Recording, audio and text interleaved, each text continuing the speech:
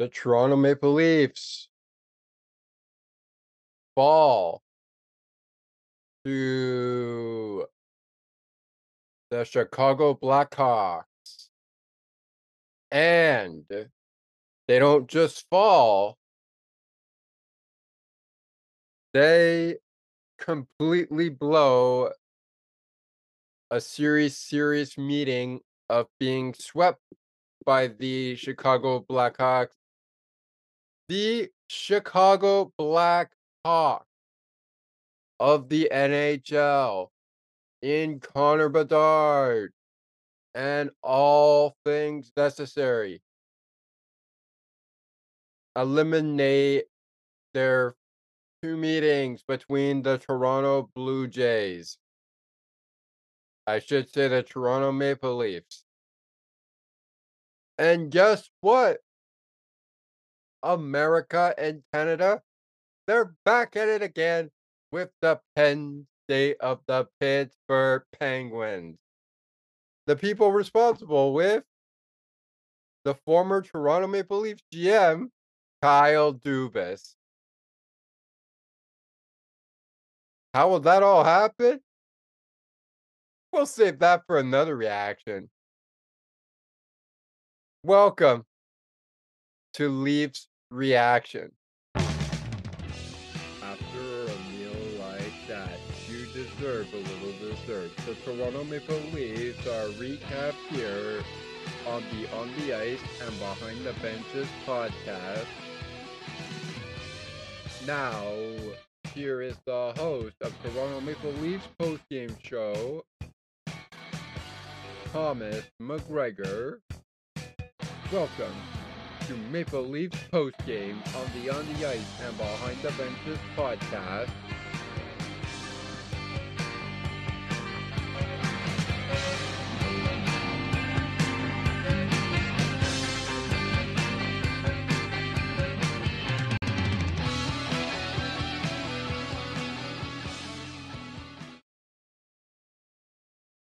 I am your host, Thomas McGregor, and we're going to do things a little bit differently for post games that are Toronto Maple Leaf post games and make them reaction pods. So, the Toronto Maple Leafs, they get ready to play the Pittsburgh Penguins, who were also in action. But my goodness.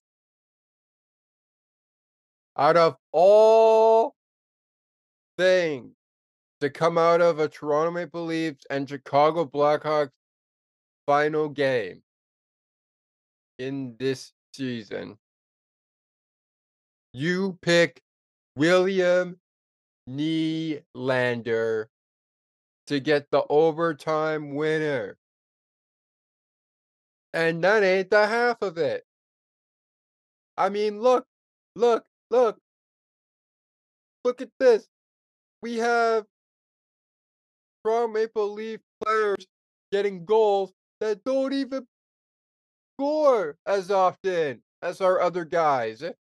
Look at this. You've got Nick Robertson to be answered by Jason Dickinson. Again, somebody that rarely scores. You've got Kalle Yarncroft, his 5th goal of the season. Congratulations to you. Then out of all the people we could think of to score a goal, whether it be Matthews, whether it be Nylander, whether it be whoever you could think of on the Toronto Maple Leafs to score, nobody would have thought this guy, a Pittsburgh Penguin hockey player, would wait until the last meeting between the Blackhawks to get a Toronto Maple Leafs goal as a Toronto Maple Leaf. Wow.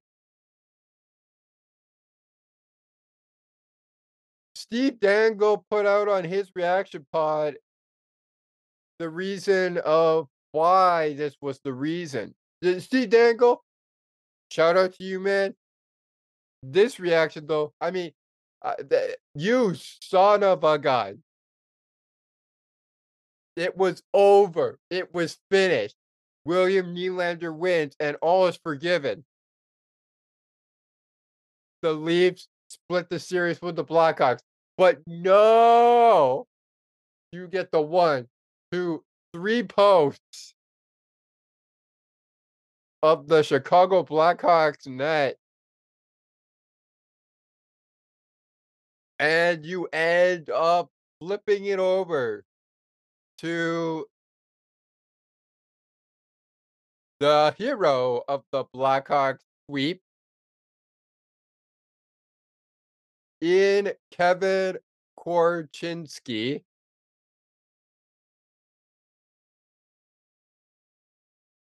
Kevin Korchinski is the game winner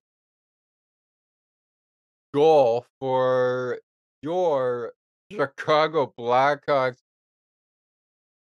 decimating a 3-post game winner from William frickin' Nylander, who, with the Toronto Maple Leafs back in Sweden, had a great game going for him. His point streak, everybody was waiting for when the day would come that the point streak would end. But nobody thought it would end just before the Maple Leafs go against the Pittsburgh Penguins. I think it's safe to say that William Nylander was what the Maple Leafs were looking at. And I mean, I I I don't know. This is a reaction pod here. I don't know what's going on with the Leafs. Who are they? Are they turning into the Leafs that don't win any games? Or are they just turning into people that have the Toronto Maple Leaf championship ring on them? Or are they just plain stupid? And I don't mean to get up in anybody's grill, Leafs Nation here, but that was just you yeah, I mean, it was so good. It was so freaking good. The Leafs were gonna win 5 straight. We were gonna win 5 straight games for the Toronto Maple Leafs. And although we outshot the Blackhawks 37-34 in the shots total, it was never enough. And Jason Dickinson being the nail in the coffin to even up the series at 3-3. And then somehow, some way, Austin Matthews doesn't show. Morgan Riley does not show. Heck, even excuse me there. Mitch Marner doesn't show. It's the backup party of the Toronto Maple Leafs. It's TJ Brody. It's Jake McCabe. It's Max Domi. It's David Camp.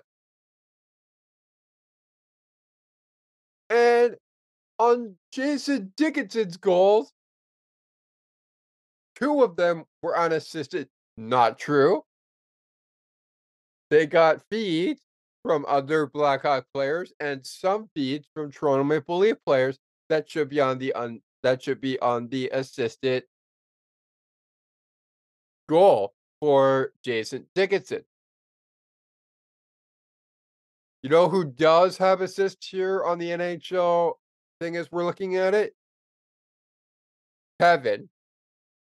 He was assisted by Connor Bedard, and he was assisted by another guy. I don't know who the name is, but let's stop talking about who the goal scorers were. Let's just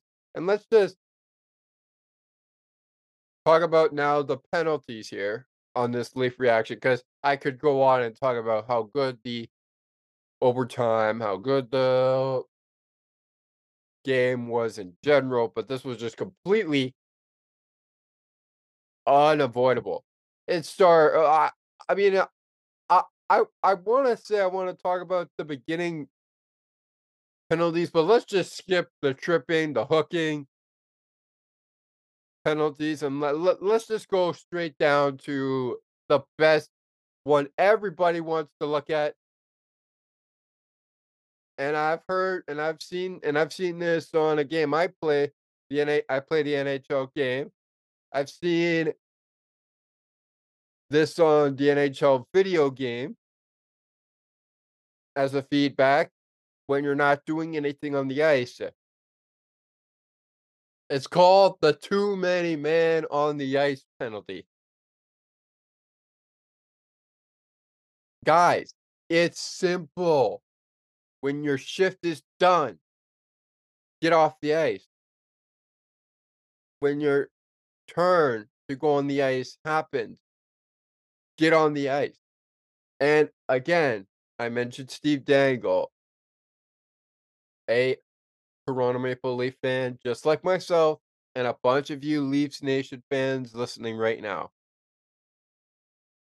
It was the freaking most unbelievable thing you could do if it's not your turn to touch the ice, or it is your turn to touch the ice, but the person whose shift just ended hasn't left the ice. It's obviously not a good idea to touch the ice. I mean, Austin Matthews is on the ice. He stays out for longer, but his shift's over. That does not give one of our other players of the Toronto Maple Leafs the right to touch the ice. Guys, it's simple. And Steve said it on his LFR. When your shift is over, get off the ice. When your turn to go on the ice is, get on the ice. But don't get on the ice if it's your turn and the person you're subbing for isn't off the ice. Now that we got that out of the way, let's look at our penalty summary. As it looks like in the very last end of it, like the overtime, there was no penalties. This is just completely utter stupid. Ryan Reeves, who thought that was gonna happen? He scored a goal. Great! He's got a goal. Woohoo! But then he gets the penalty box, the send bid. And why? Well, because him and Seth Jones literally went at it with each other and roughed each other up. They could have got fighting, but they didn't want to fight. They just wanted to rough each other up. Now, okay, that's great. That's fine. That's awesome. But Reese Johnson and William Lagerson decided, hey, they can do it. We can do it. And then Noah Gregor, he's had his way in this one with trying to get shot after shot after shot after shot after shot after shot after shot after shot after shot after shot. on the net. Do we realize as NHL fans of our teams, whether it's the Leafs or the Chicago Blackhawks, that we had the game-winning goal? If we're the Toronto Maple Leafs, do we realize that we had the game-winning goal for, I can't repeat this, but I will say it anyway because Steve did it and it's true. We had it for 9 minutes and 15 seconds into the third. Woohoo! Jason Dickinson! His third goal of the day! Jason Dickinson with his third goal of the game, the hat trick, and everything is now tied at 3 goals apiece. As a matter of fact, while I'm on my shared screen and we're looking at our scores, why don't we just play the whole hat trick on the on this reaction? Why don't we just do that? Let, let's let's listen to how amazing the Toronto Maple Leafs are at allowing other teams to give them the hat trick for their certain goal players. Here we go. Here is hat trick. Jason Jicket Jason Dickinson, 15 seconds in. He completes the hat trick. Against the Matthews line for the Maple Leafs. Blackhawks trying to sweep the 2-game season series with Toronto this season. They won 4-1 in Toronto. Dickinson scores! Throw those hats on the ice! It's a holiday weekend hat trick for Jason Dickinson, the first of his career. Again, on the hunt, and it looked at that point like the play was dead, but a bad pass by the Maple Leafs. Good job aggressively by Foligno there. Not there, but McCabe now thinks. In case of point. I mean, that was a beauty goal by Jason Dickinson. That could have been his second goal of the game, but no. It ended up being not his second goal of the game, by far not his first goal of the game. It ended up being the hat trick goal of the game. As he now has 4, 5, and 6 goals on the season.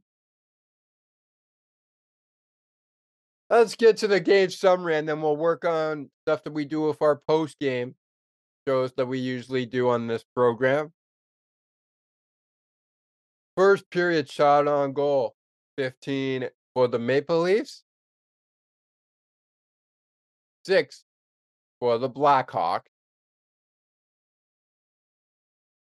Second period arrives. Oh, what a surprise. It looks like we're even. 9 shots total. 9 for the Maple Leafs, 9 for the Blackhawks. How about that third period? Well, we get another 9 for the Toronto Maple Leafs and 13 from the third period of the Chicago Blackhawks. So what about overtime? Well, Nylander made us only get 4 total shots in overtime. One of those shots being a post to post, the post to post, the post. The literal worst game-winning goal you could ever have in overtime. Meanwhile, the Blackhawks make 6 total shots in overtime, and that 6th shot be the buzzer of a Blackhawks victory in heaven. Wild overtime winner that could have been William Nylander goal. But no, but no, but no. Three post ain't gonna cut it. And as a result,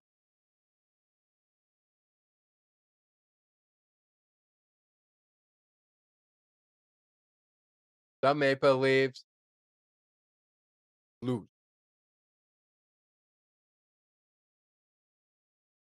Oh boy, boy, boy, boy, boy, boy, boy. Let's just, let's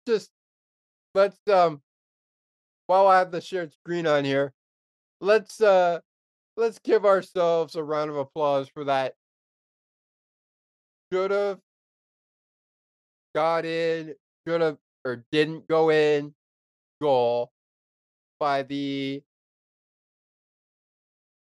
Toronto Maple Leafs. It should have went in. The game was over. It was on the breakaway. And let's just, I mean, let let me let's just let the broadcast tell you what happened. It was on TSN and of course NBC Sports. But here we go. The game is tied. It's overtime. There's 2 minutes left on the clock. And this happened. Reichel drops for Jones. Works in with a back check by Torres. Back in front of the breakaway. Chance for Nylander. William Nylander with the game with a streak on the line. Nylander in. Score. Wait, no. They're saying no. Nylander looks back. That was posted out. And Nylander comes in here and he goes forehand, backhand, and I thought it went in. It goes post, crossbar, and out. This was it. This goes clearly on two things: post, crossbar. In case of point. Now, everybody thought that was the end. That was the game. I'm sure. Heck, I'm sure. Any of us Blackhawk fans thought, well, maybe we're not going to get lucky with the Leafs here. Maybe we should just move on to the next game. Heck, I'm sure the Leaf fans were like, yeah, we won. We split the series. We split the series. But absolutely not. You thought you split the series. Oh, okay. Of course you did. But the crossbar, the post, and the other post. I mean, look at this. This is unfreaking believable. I never react to a lot of the Leafs games, but this one was worth this reaction pod startup for me. I mean, what? It was on a breakaway too. And look, post, crossbar, post, and somehow it's out. And then this happens. Just as this one ends, this happens. We got the word from the man who finished it.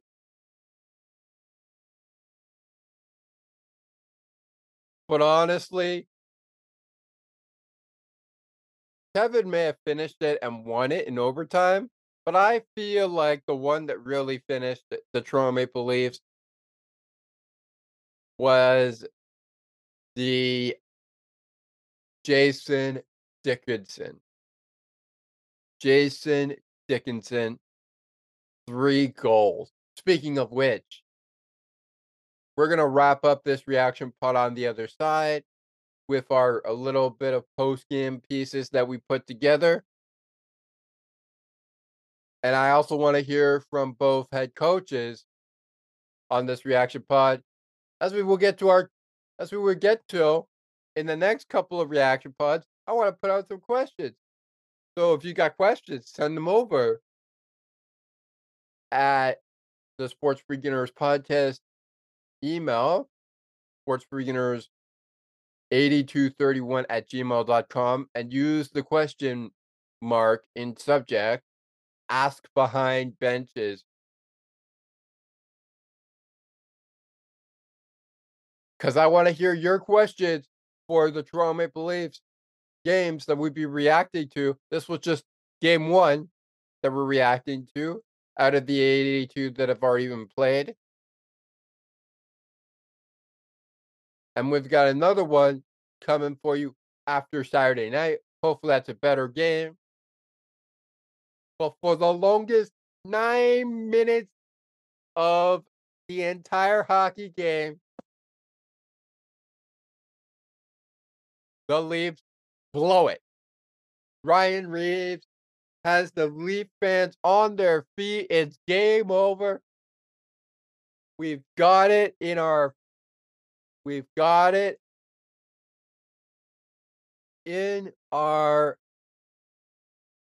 grasp, and then 2 goals by Jason Dickinson. He completes the hat trick, and he literally obliterates the Toronto Maple Leafs. Before we take a quick break to come back and wrap it up, here are, at the sound of an introduction of the 3 stars, here are your stars of the game. And I will get to it with the introduction that we'll be bringing out to you. But yeah, that was just completely. That was it was it's hard to even fathom what we all just witnessed as Leaf fans. It really is hard. It's hard to. It was over, done, finished. It was over. The Leafs win. But unfortunately, they were not even close to winning this game. They didn't even have a chance, per se, at winning this game. They completely blew it. And they had nothing else to show for it. Here we go. Here are your 3 stars that will send us in to our first and only break of this reaction pod, as we will wrap it up on the other side of this podcast. I mean, oh my God, that was just terrible. That was just terrible, guys. That was terrible. But here we go. Here are your stars. It's time for the 3 stars of tonight's game. And here we go back to the On the Ice and Behind the Benches podcast studio with your host, Thomas McGregor. It is unfreaking believable that we even have to go through these 3 stars on a reaction pod, but we're gonna do it anyways. And I mean, I don't know what to say. The 3 stars speak for himself. Jason Dickinson, of course, he's number 1. 16. He got 3 goals, 3 points. And then you've got the hero of the show, Kevin Kowarzinski,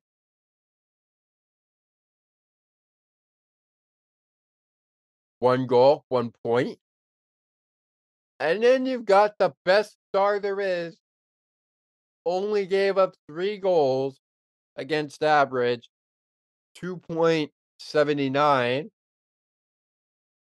for a save percentage of 919. I mean, wow. You give those guys the 3 stars of the game. You wanna know who I would think of a 3 stars for the Toronto Maple Leafs?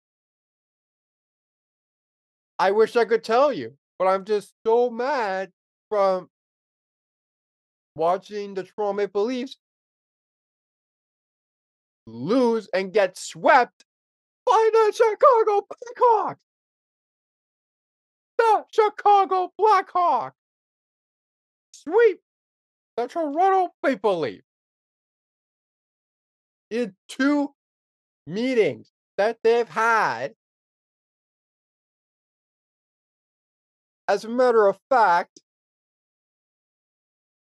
let's look back at the frigid Toronto Maple Leafs first meeting between the Chicago Blackhawks, and we all know what that score was.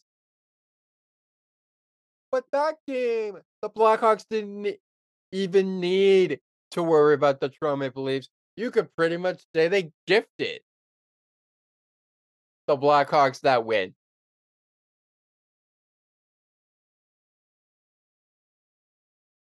Heck, you could say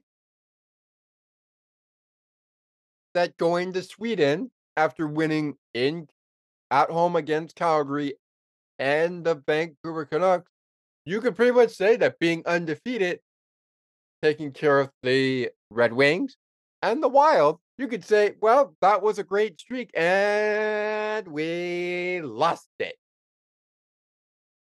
as of yesterday on Black Friday of all things. My goodness.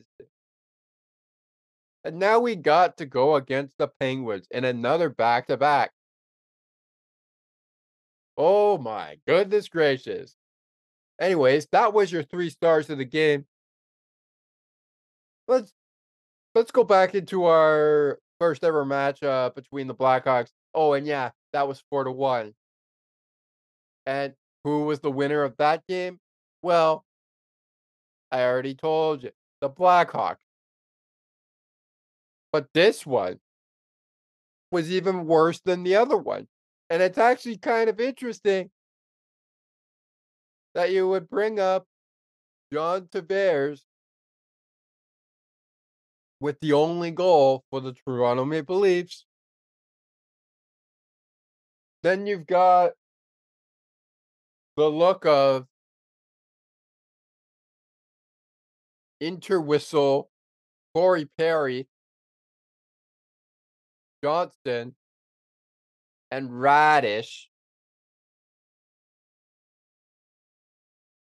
all getting goals for the Blackhawks, and yet still, despite getting shut down in the shots category by the Chicago Blackhawks, in this case, the Toronto Maple Leafs shut both teams out, shut both Blackhawks out of both games, 36-31. The Chicago Blackhawks game that we just looked at, 37-34. Oh yeah, sure. The Leafs win 37-34. Great. The Leafs win. Everybody should be happy. But it's all about scoring goals, not how many shots you get on net. What do I mean by that? Well, look at the score, 4-1, and then 4-3. Now, give the Leafs credit. They had a better game than they had back in October of the 16th in 2023 on home ice. They had a much better game when Joseph Wall was in. He was on the PP and he had just 24 of 26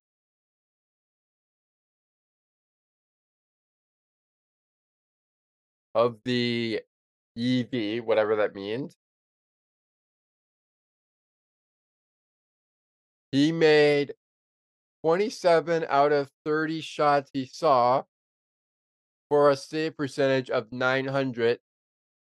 He was on the ice for 56 minutes and 13 seconds.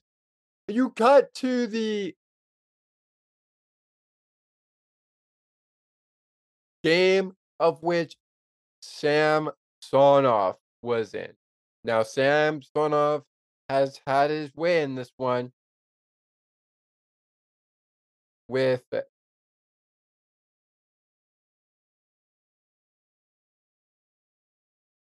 his chances to be on the power play and, of course, the EV, whatever that means. I don't know what that means in hockey, but I will probably check it out. And out of 34 shots, he saved just 30 of those shots, giving him a save percentage of 882. Now, I'm not surprised with the difference maker of the time both goaltenders for the Leafs spent on the ice, because give Ilya Samsonov a little more credit. He was on the ice for way longer than Joseph Wall, 64 minutes and 30 seconds of ice time. But Joseph Wall had also a bad game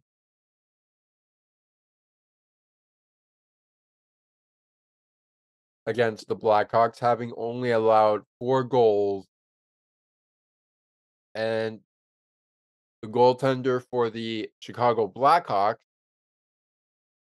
in that game, being the winner,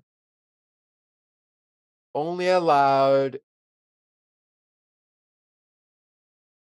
1 goal for a save percentage of 972. He made 35 out of 36 shots, 35 saves. Was the perfect 3 for 3 when they were shorthanded. 32 of 33 in the EV. And you look at their goaltender from yesterday's contest. It was an afternoon game just like the other one back in October. And we send it to the same guy. 4 for 4 perfect of the PP. Shorthanded, perfect. 1 for 1. He made 34 out of 37 shots, 34 saves, had a save percentage of 919, was on the ice for 64 minutes and 30 seconds, and his EV 29 of 32.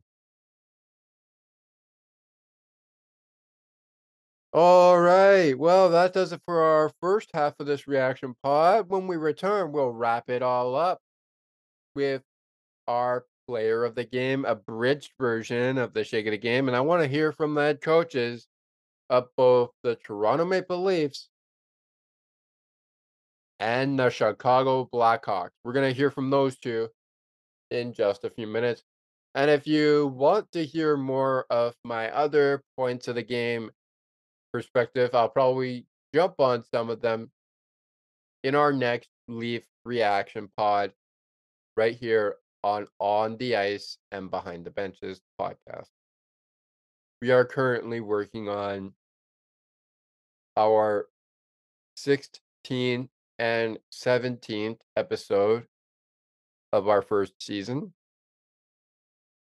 And we welcome everyone into our program, as we're so glad of you to join us. And we love that you come in to join us every week or whenever you can. We're so glad that you come to join us.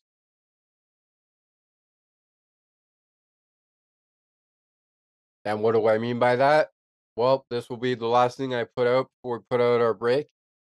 I'm so glad that we are in Quebec and we're here in Ontario. Thank you very much, Ontario listeners, for listening in Canada. I love that we're in Virginia. Welcome, Ashburn of Virginia. Thank you very much for continuing to listen. Welcome, the nation's capital of the United States, Washington, in Kirkland and Tacoma. Thank you very much, everyone, for listening in Washington. Really appreciate it. Sonoma, welcome as well from California. Pittsburgh, Pennsylvania. Hey, Pittsburgh, Pennsylvania fans. We'll be talking about your team, the Pittsburgh Penguins. And the Toronto Maple Leafs in due time, but thanks as always for tuning in. And Miami Beach. Love that you come and join us in the United States. Happy American Thanksgiving weekend for all of you as we prepare to get ready for the arrival of Old Saint Nick in the Christmas holidays. Speaking of which, welcome to the United Kingdom as well, London, England.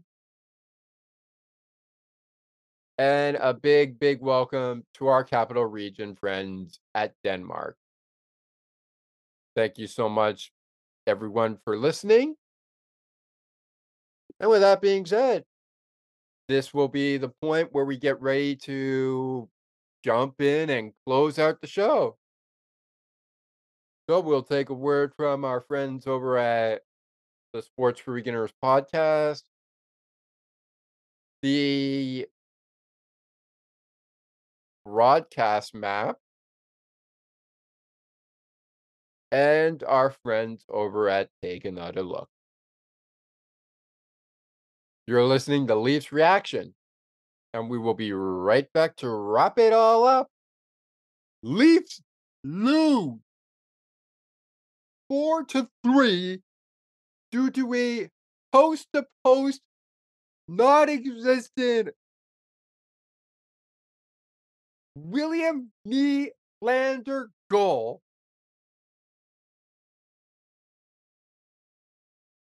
It's Leafs Reaction, and we'll be right back.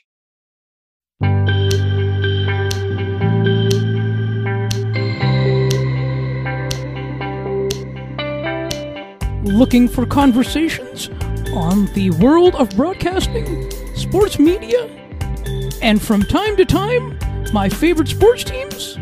Listen to Broadcast Map with me, Ali Musa. To learn more about the show and to view the upcoming schedule, like the Broadcast Map Facebook page. Search Broadcast Map. It is Miami Dolphins post game, and it is the Sports for Beginners podcast studio. I am your host, Thomas McGregor. The Miami Dolphins, Fins Nation. We're checking into Club Dub on a Black Friday, no less too. Once again, the final score, as mentioned, 34, Miami, 13, New York Jets. We'll get to our game balls in just a second on this middle segment. But before we get to our Around the NFL, let's wrap up the opening segment to transition to the middle segment with our game stats. And we'll get to our play of the game to kickstart our middle segment. No victory speech just yet from the coach of the Miami Dolphins and Mike McDaniel, but that is okay. We can wait it out. All those who love the Miami Dolphins and the New York Jets, premiering right now on the Locked On Podcast Network, of course, is Kyle Krabs. And I assume or think the Locked On Jets podcast is going to have a podcast reaction as well. Sooner rather than later.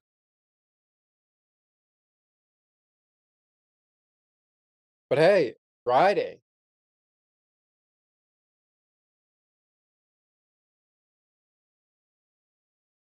Be a great day for football.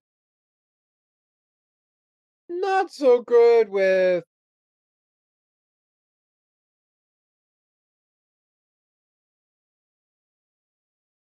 the other football games, which we will get to.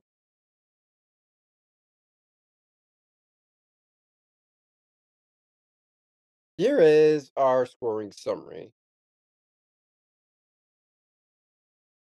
So first off, in the I mean to say game stats. And here are the game stats.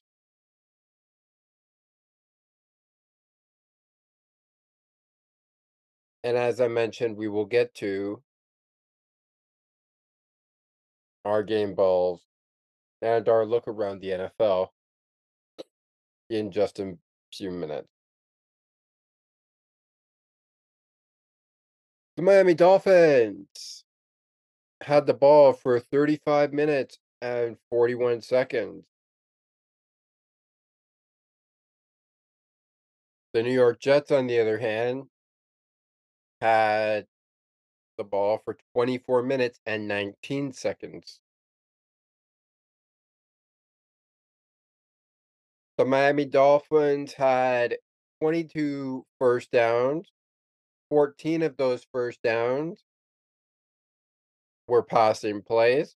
6 of them were on the ground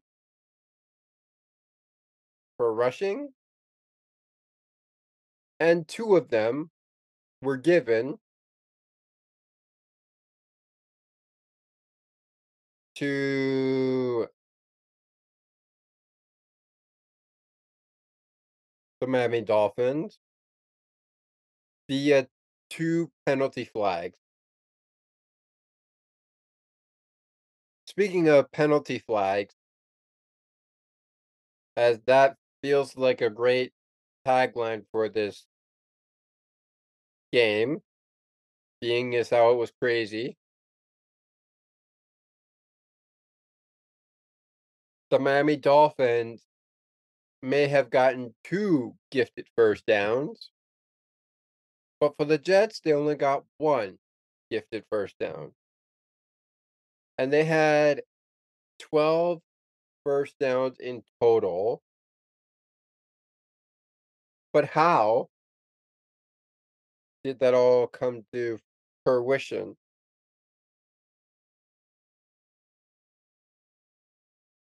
Well,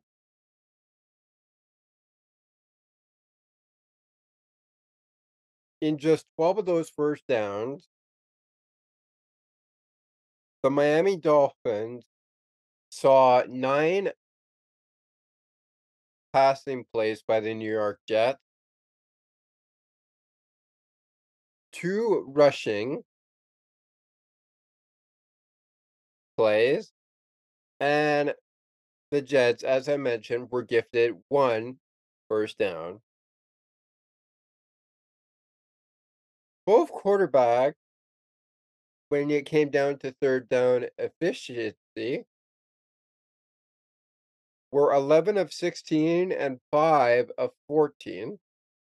5 of 14 for Tim of the New York Jets, and 11 of 16 for Tua. Miami Dolphins did not convert on one fourth down. However, the Jets converted on 2 of the 3 fourth down efficiencies they were given. They were 2 out of 3 fourth down converted.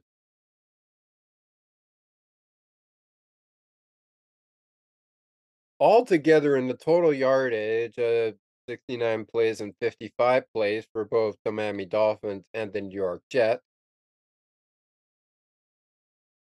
each team scored a total yardage of 395 yards and 159 yards. The 159 yards were for the Jets, and the 395 yards were for the Miami Dolphins,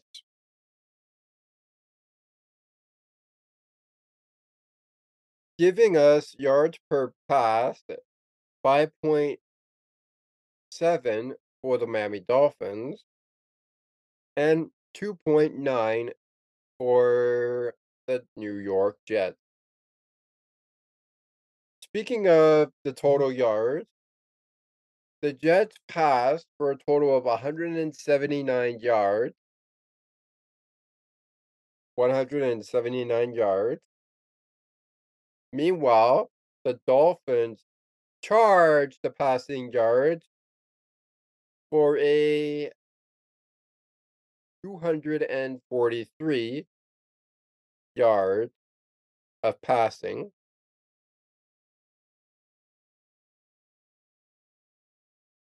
The quarterbacks, first for the Miami Dolphins, Tua was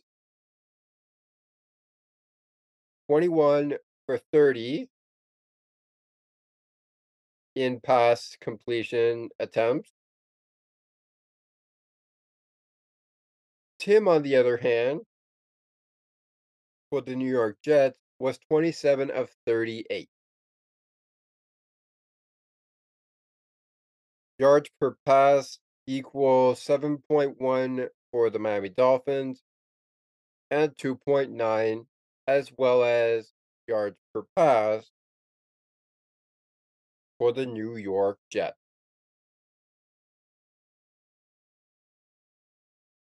Both quarterbacks got sacked, but Tim got the most sacks, losing 49 yards after getting sacked not once, but 7 times in this Black Friday game at MetLife Stadium.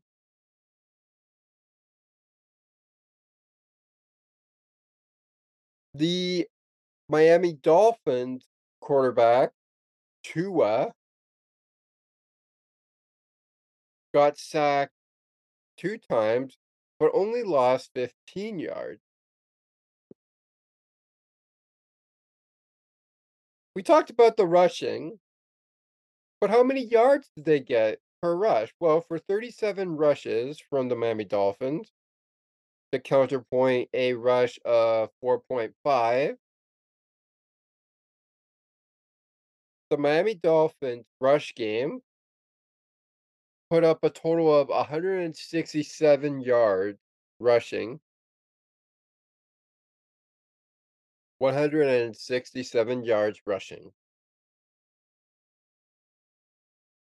That was pretty good for the Miami Dolphins.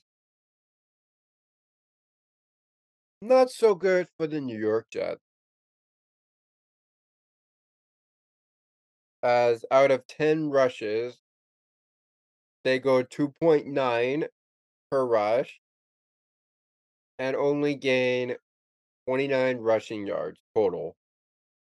They were 1 for 2 in red zone efficiency. Meanwhile, the Miami Dolphins converted 2 times out of 3 chances in the red zone.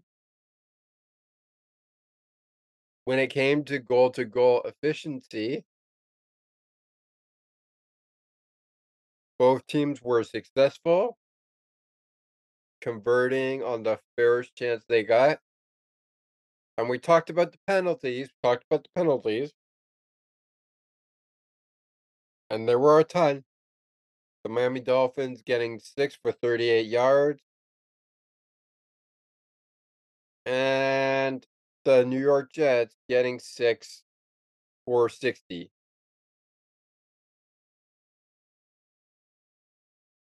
Both teams turned the ball over, but the Dolphins turned it over 3 times, and the Jets just turned it over for 2.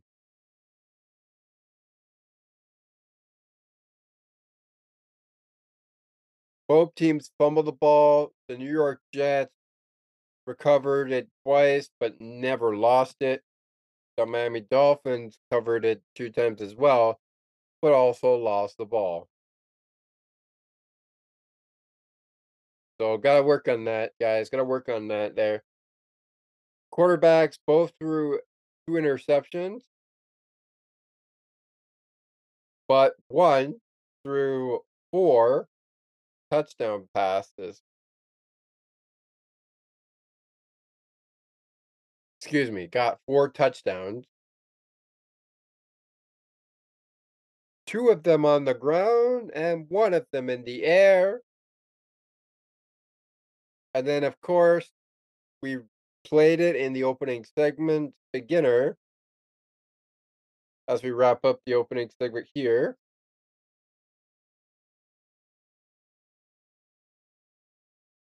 On the defense.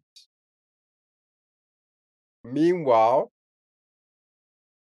2 touchdowns for the New York Jets, and none of which came from Tim until very late. A defensive touchdown for the Jets starts things off, and a Tim Boyle passing touchdown would be the only other touchdown the New York Jets would get.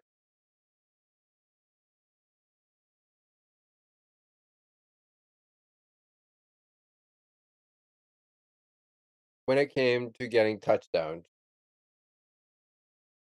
The last thing we'll look at our game stats for is how many return yards both teams got. Now, for the New York Jets, let's just get that out of the way. They got 58 yards. The Miami Dolphins, on the other hand, they got 168 yards.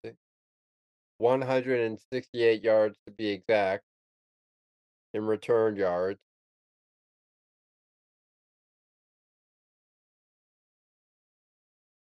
All right, so we got through one of our plays of the game. And we'll get to our other plays of the game in just a few minutes before we get to our game balls. But me thinks we need to look at how this week went down so far.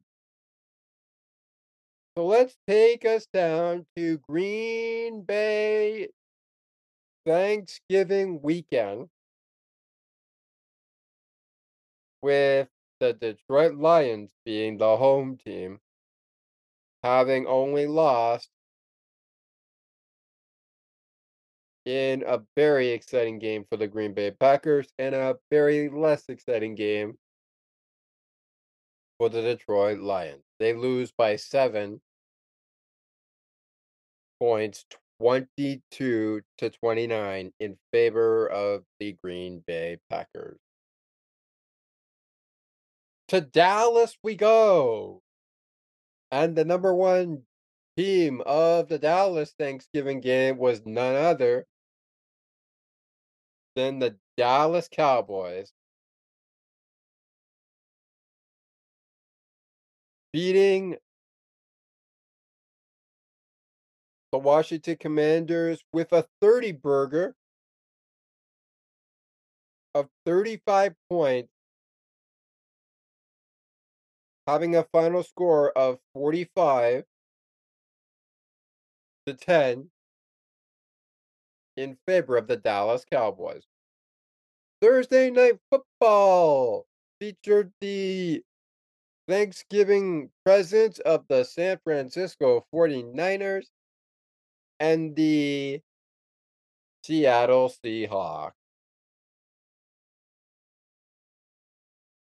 And make no mistake about it, Seattle plucked this one, losing 31-13 over the San Francisco 49ers. But it wasn't all that damaging for the Seattle Seahawks, as they only lost by 18.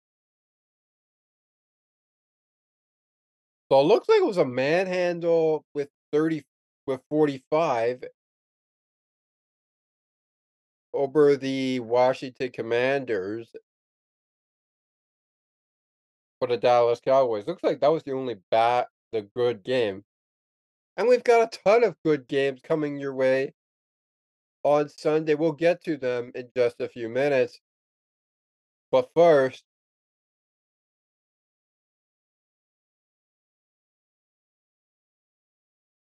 has a victory speech come out? A victory speech has come out. And let's get to it before revealing our game balls of the game.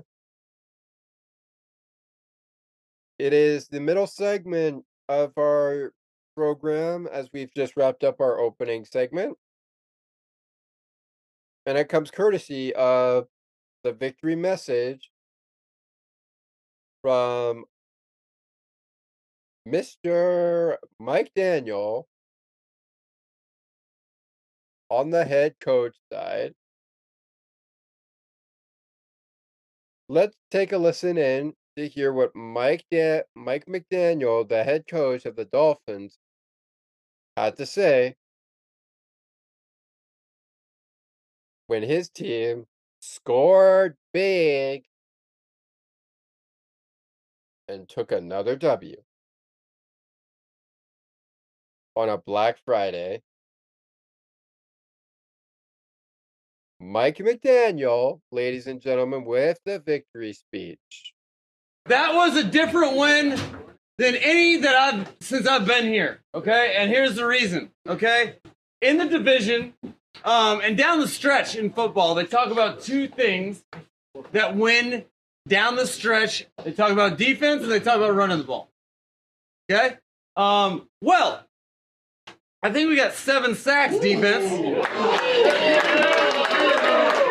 Understand that this is a very important game. I was very proud of how it was obvious from the jump that this is your game to have, and you guys earned that.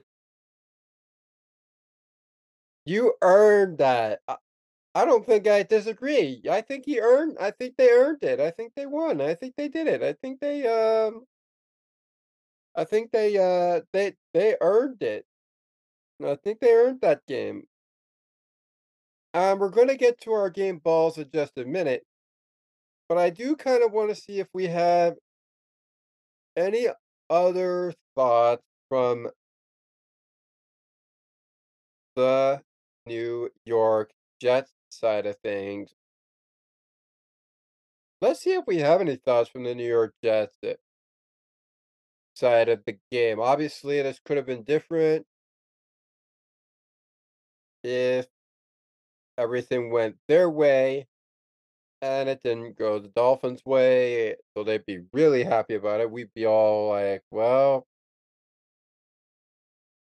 that was not supposed to happen.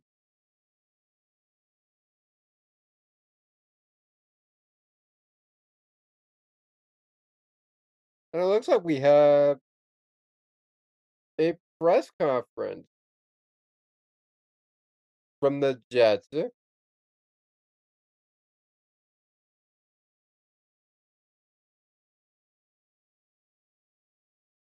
So, what? Why don't we listen in The Jets.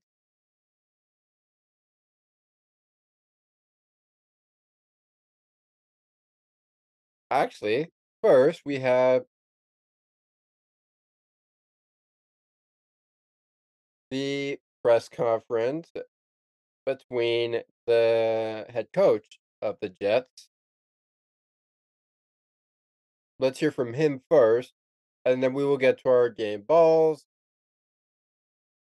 We'll also probably hear from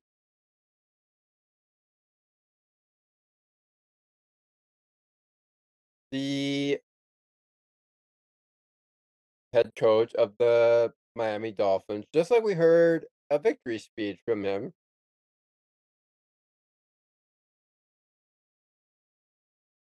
So let us hear what our head coach of the New York Jets in Robert Saleh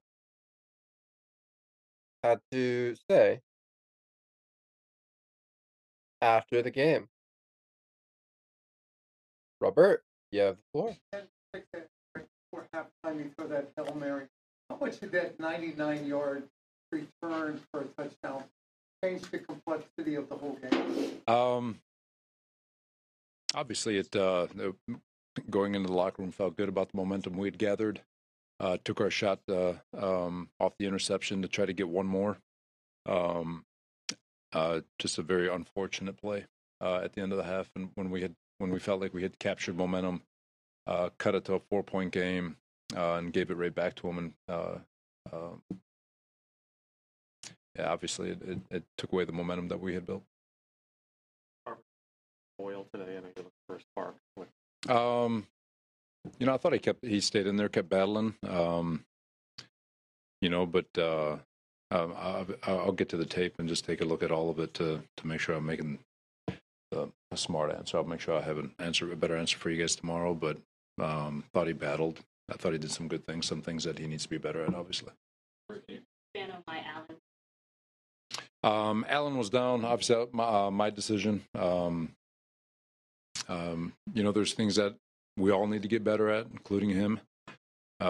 He's going to be here for a long time, for the next year and a half. He's going to be a part of this, and just wanted to make sure. One, I wanted to give some of the younger guys an opportunity to play, and two, he's it's kind of a challenge to see if he can recapture the edge and who he is, and the person that we have a lot of faith in. He's a good football player. I do believe that, but for Allen, he'll be back sooner rather than later. After the edge, do you feel like he lost the edge? No, it's just edge is probably the wrong word. I'm sorry. He hasn't been playing up to. I'll speak for him. I don't think he's played up to his standard, and I think he's just. Everyone's kind of pressing on that side of the ball to try to make something happen, and there's just obviously parts of his game that need to get better. Say about the change quarterback, put the young guys in. That's out. Offense still really working. I mean, you almost at a loss for how to turn this around. We'll keep digging. We got to keep digging. We got to keep preparing. We got to keep coaching. Got to keep playing. We just got to keep trying to find ways to move the ball and score. Play callers at all again after a game like this. You kind of got it. No. There's no consideration there. You talked about the self-inflicted wounds like throughout the season. Just how much does it hurt that these continue to come up throughout games? Can you give me one of them? Oh, penalties. Obviously, the Michael Clemens play and the Mike. I'd say the most disappointing one was probably the one in the beginning of the game. Didn't need to happen. But it's the one that with CJ. His hand is glancing. It's a glancing blow on the helmet. Shouldn't have been called. The scrum on the field goal with Michael. I think it was an inadvertent. He's pointing and accidentally hit the referee, but it's still a foul. And then obviously there's going to be mistakes in the game, but we'll continue to try to find ways to work to clean those up. Robert, obviously with Boyle, starting and not having a lot of experience, as you have to rely on your defense, they could not get off the field on third downs. What was going on there? What did you see? They did a really nice job creating 3rd and 5 or less, putting themselves in manageable situations, and whether it was man winning those one-on-one battles or zone, finding the soft spots and getting rid of the ball. Thought they had a good plan and they executed really well. Robert, you simply outmanned right now on the offensive side of the ball. We're young on that side, and I know they're fighting. They're working their tails off. Coaches are trying to figure out how to put them in the best position possible. They're practicing. They're working. They're deliberate, and so they're everyone's doing their best. I'm not there yet. I know the season hasn't gone the way that you wanted to in 4-7. Are you worried about your job security? And if not, why is that the case? No, I'm not. I'm not worried about it. Robert, just was Mackay ever close? And can you just tell us Dwayne's situation? Obviously, he's activated but didn't play. Hopefully, we get Mackay back next week. And then as for Dwayne, activated him. Try to give him one more week to get his mind right, and probably could have played today, but it was a little bit late in the week when we all felt comfortable with where we were with him, and had him dressed obviously for an emergency only, and we'll see if we can get him back into the fold next week. On the Hail Mary, such a crazy play, bizarre play. What do you even mention it to the team at halftime because it was such a momentum change, or how do you address that, or how do you process? Always put it on me because I made the decision to go ahead and take a shot at the end zone, and just let the team know, just put it to bed, put that on me. Let's go try to one play at a time, try to work our way back in, and that was pretty much the message. The offense coach is suggesting just taking the knee there. No. Lack of production offense. Why are you not considering play calling? That'd be a really long answer, an answer for another day, I guess. But when you look at it all, and again, it's a little bit of everything. Whether the calls could be better, whether the execution can be better, whether our one-on-one battles can be better. It's taking advantage of the situations we have when we get them. Do I think play caller will fix that? I don't know. I don't have an answer for you on that.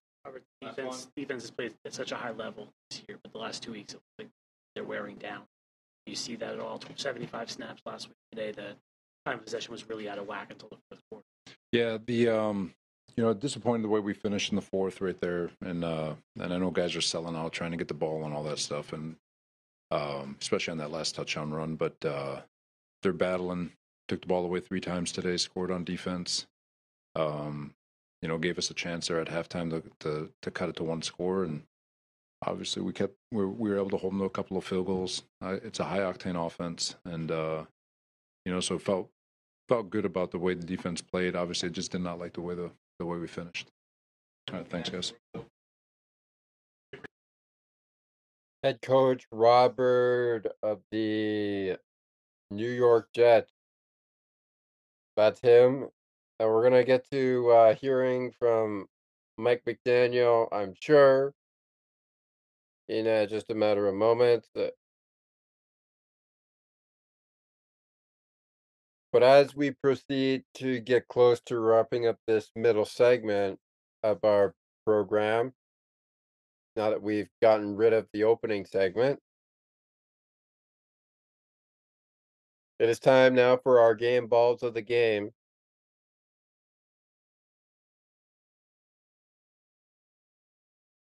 Which are always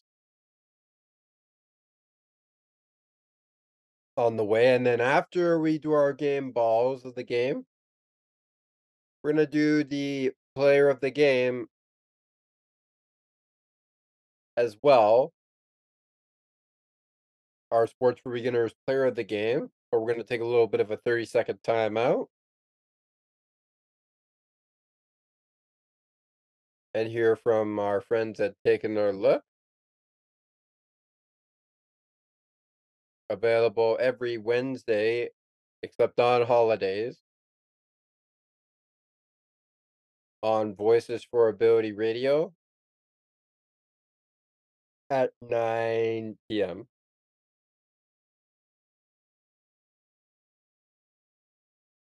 We'll hear from our friends at Take Another Look.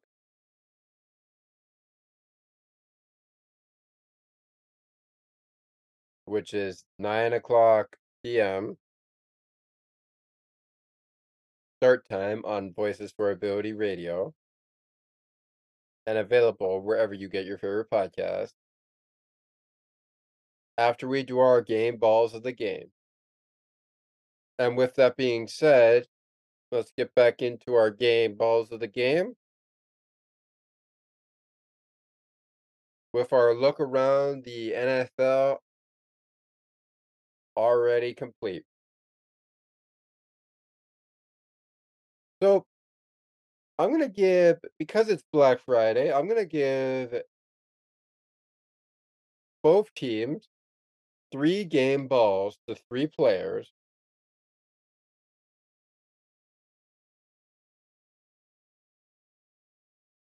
And we're going to start with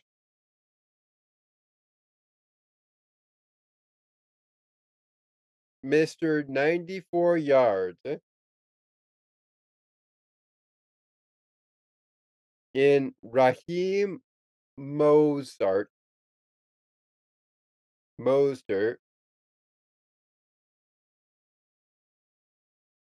20 attempts for the ground, 94 yards, as I mentioned, 4.7 average a carry, 2 touchdowns. His longest was 34 yards. He gets your first Miami Dolphins game ball of the game. I'm going to follow that up with Tyreek Hill, but mainly on the passing side for him, as he gets 12 targets, 9 receptions for 102 yards,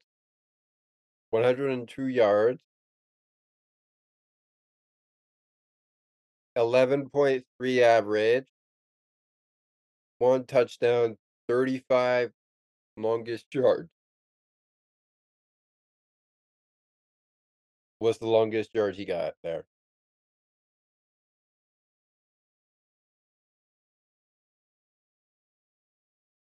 Our second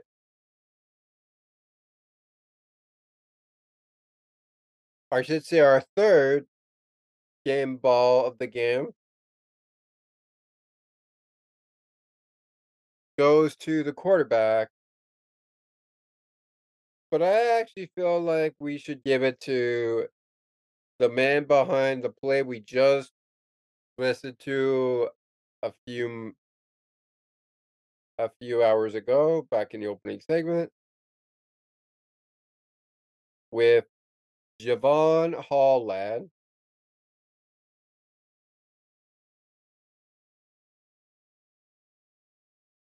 One interception, 99 yards, 1 touchdown, and that was all he wrote.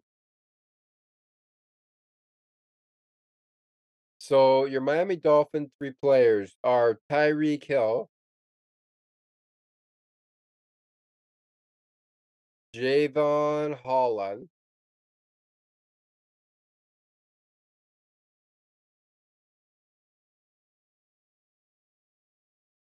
Tua is a part of the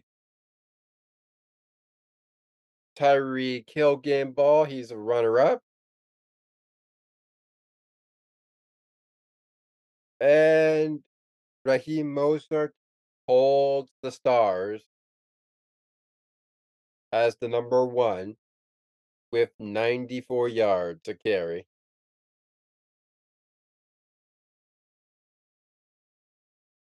On to the New York Jets.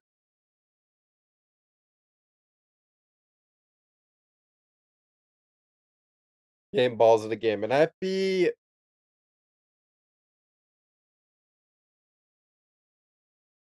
wrong if I didn't tell you that I was actually pretty impressed with Tim Boyle of the New York Jets. 27 for 38 catching attempts.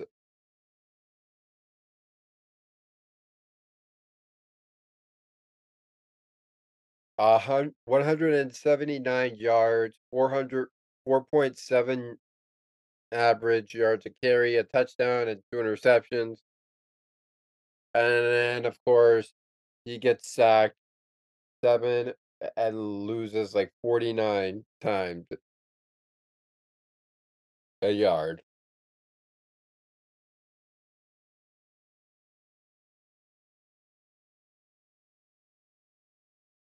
Let's lighten the mood a little bit and get into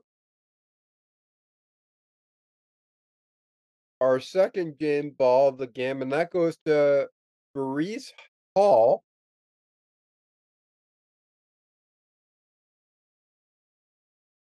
He was also on the ground, and he got 25 yards, 3.6 a carry, 11 was his longest yards, 7 attempts, and I gotta give it to the kicker. As the third game ball of the game, I gotta give it to the kicker. In Greg Lion.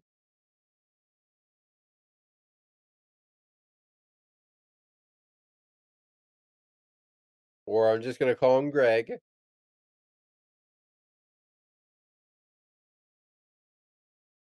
One for two in extra points.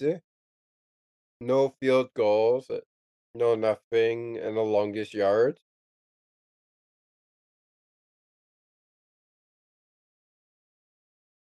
So I gotta work on that.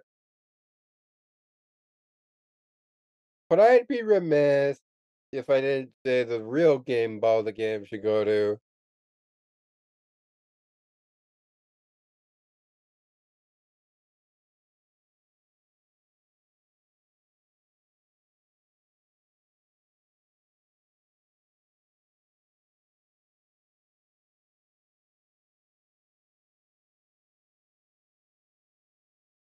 Breeden Equals, wearing number 26, the cornerback of the New York Jets. One interception, one touchdown. And of course, 1 for 1 on the time of attack. No need to look at what he's got on a fantasy feast. It's just interception and a touchdown.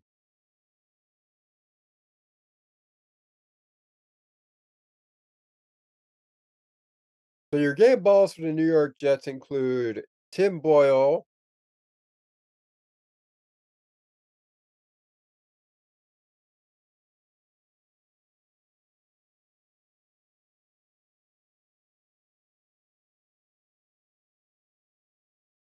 number 26 of the quarterbacks for the New York Jets.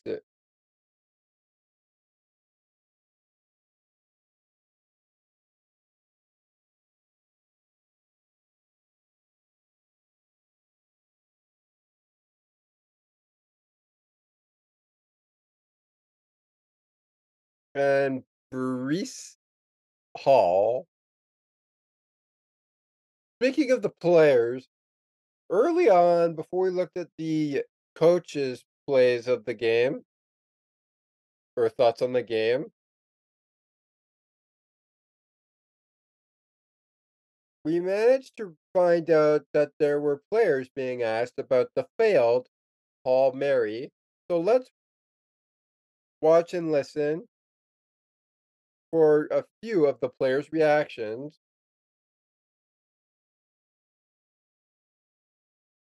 Just a few of the player reactions. In a 34-13, Jets lose to the Dolphins. Let's just look at it and hear from some of them. First up, Saucer Gardner. How deflating was it sequence after that, right? Eccles gets the touchdown, 10-6. Kind of feels like there's life back in the team, and then they have that wacky Hail Mary return. I mean, of course, that's not how you want things to go.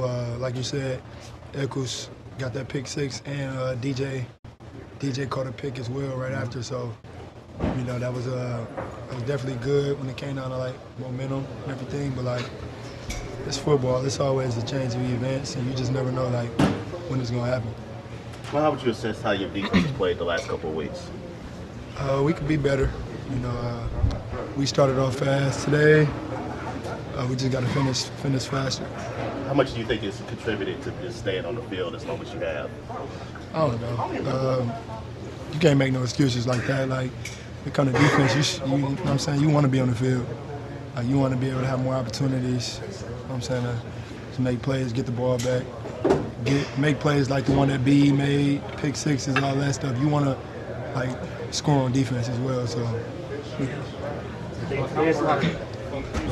How hard, sorry you were asked this already, but can you speak to it how hard it is these last couple of weeks where you guys were playing lights out to begin the season, but it seems like the amount you've been on the field is starting to increase? Does that take its toll on a defender? I know you want to be on the field, but does that take its toll? I don't know, man. We just out here playing football. It's a blessing to be able to play this game. You know, it's a blessing to be able to play on Sundays. It's a blessing to be able to be part of history and play the first Black Friday game. Unfortunately, you know, we lost it, but it's a blessing to just be able to play. So, you know, anytime we're on the field, it's a blessing. So they had a lot of success on third down today. Was that more a function of them being a 3rd and 3, 3rd and 4? You know, what do you think led to that? They just was executing on 3rd down. We got to be better on 3rd down. Talk about the weapons that they have, and yet how you have to stay focused because they can score from anywhere. Yeah, they definitely got some weapons. You know, when it comes to receiver, running back, quarterback, even their tight end's pretty good. So, you know, they definitely got weapons all around. So, that's just a team you want to make sure you locked in. You know, especially going up against guys like Tyreek, Waddle. You want to make sure you just locked in. You know what I mean? So you guys are now 4-7. You know, does it feel like you guys are running out of time here if you're going to make a run at the playoffs? I don't know, man. I just take it 1 week at a time. I mean, I don't look too far ahead because, you know, we got more urgent things we got to stay focused on. You know what I mean? So how do you feel like you guys did against those two receivers? Obviously, the numbers are pretty. You know, I think they both had over 100, which is not indicative of you guys generally. We gotta be better. You know, we don't want receivers having over 100 yards in general. You know, yeah, I don't really know what to say about that. We could be better for sure. So I know you said you guys always deal with changes of momentum, but that 2 seconds between the DJ pick and the Hail Mary, like how did you even process that when it was happening, and then coming right into the locker room after it? I don't get surprised no more in terms of like things that can happen in football. Like just like last year, what game was it? The Browns game. Yeah. Everybody just thought it was like I don't get surprised. There's just so many things that can just happen in this game. So you know what I mean? You just gotta flush it out. Is there frustration on the defense that keeps coming back and you're doing a good job, but the offense aren't pulling their weight? Is it kind of deterring the defense at all? I wouldn't say that, man. We love what we do. I mean, we love to just be able to come out here every week, be able to do it, play football, just play the game we love, to be able to just take care of our families, our loved ones. You know what I mean? So it's a blessing. Can you take us through your perspective? Our next Jets player to hear from this failed Hail Mary is Garrett Wilson. Let's hear what Garrett Wilson had to say. Garrett. What happened on that Hail Mary? I know we saw you trying to chase down the play at the end, but just for that to happen and then kind of the emotions of that going in the locker room. Yeah, that can suck the wind out of you a little bit. You know, I don't even know if that's okay to say. Yeah, take the wind out of your sails. That's what I meant. Yeah. You know, it's just we're trying to score. You know, we get it at the 50. We have an op defense, makes a great play, gives us a chance, and you know, obviously we've been in a tough spot. So you know, let's go get a shot at it, throw it at the end zone, see what happens, and goes so wrong, man. It goes so wrong, and you know that's one of them things where I feel like that could describe a lot of things so far. Yeah, we've talked a lot about how you guys have kept this offense going. Young guys have gotten in. You guys made the quarterback change, and it still seems like there's struggles out there. Is it almost like you're at a loss for words on how to fix this? Yeah, that's exactly what I was gonna say. I don't know what I could tell y'all. I don't know what to tell the fans. I don't know what they would want to hear. You know, I'm out. So, you know, I'm out. I can't think of anything, and I wish I could, man. We want to get this thing rolling. We're gonna keep grinding. We're gonna keep doing it. But as far as giving y'all a soundbite or something to keep the faith, man, I don't know. I'm not even gonna try this week. Did you have a shot at getting Holland before he scored? Did I have a shot? I mean, brother, you watched it, my dog. So you know. What's that? I said you had watched it. You know, we good. I tried to go get him. You know, I How gave close? all my effort. So, you know, yeah. I don't know. We were just talking to Brees a few minutes ago. He said he was surprised that they tried to help you guys try to help Mary. Did you think maybe you killed down there, or what was your reaction? I mean, I just play the game, brother. What do they call? I'm gonna run it. I ain't put much thought into it. It makes perfect sense to me. You get the ball at the 50, you throw the ball at the end zone. You know, when you stop thinking like that, that's when you passive. And I don't want to be a part of a passive offense. I'm happy we went for it. You know, when things go like that, it makes people question things. In hindsight's 20/20. You know, so that's what it is. We go and make a play right there. You know, who knows? You know, that's how I see things. I don't want to look at it like that. You know, yeah. How trying has this whole stretch been these last 3-4 games? How trying? You know, it's part of life, man. Ups and downs. You play well, you don't. I've had a rough stretch, and you know, it weighs on you. It sucks because you put a lot on yourself. As hard as it gets on myself. So, yeah, you know, got to go back to the drawing board and figure out how this. You know, it never looks like that again. You know, somehow. How would you assess Tim's play? I think Tim, you know, balled. You know, given the product we're putting on the field, offensively, you know, and him working, you know, through it, man. It's tough. You know, I feel like sometimes you can lose, you know, maybe a little confidence in yourself when you're part of an offense that's slumping like this. And you know, as far as the guys go, I always make sure that I'm gonna be the guy to tell them that you're a baller, you know, and Tim is every bit of that, and that's how I feel he went out there and did it today. Have you ever been through anything like this, Garrett? And how do you remain positive when, even like you said, you guys like made the right aggressive play there, and it ends up like that? Yeah, last season, it's part of the same thing. And you said, how do I what? Like remain positive when even when you guys make the aggressive play there, it kind of turns out so wrong, like you said. I ain't gonna figure. I'm not like a hopeless positive person. Like, you know, this sucks. Everything about this season has gone tough. You know, it's been tough. Nothing, you know, seems like, you know, and no one said it was gonna be easy, but nothing's been easy. You know, just gotta keep the faith. That's all. Will you go to Nathaniel at all with I know he's the coach of the player, but I mean, you're out there on the field. Will you go to him with ideas of, hey, maybe this can jumpstart, maybe we can try this, maybe we can go this direction? Yeah, you know, I've always been that type of person. You know, sometimes I feel like I know ball a little too much, so you know, things can be frustrating more than they would be if I was just maybe oblivious. But yeah, you know, I feel like Coach Hack is doing a good job based on what we have, man. And yeah, you know, I just, like I said, I play my role. You know, when I feel like I have something to offer, I want to make sure I voice that. But other than that, you know, I trust our coaches. I trust our, you know, our staff. Take a couple more.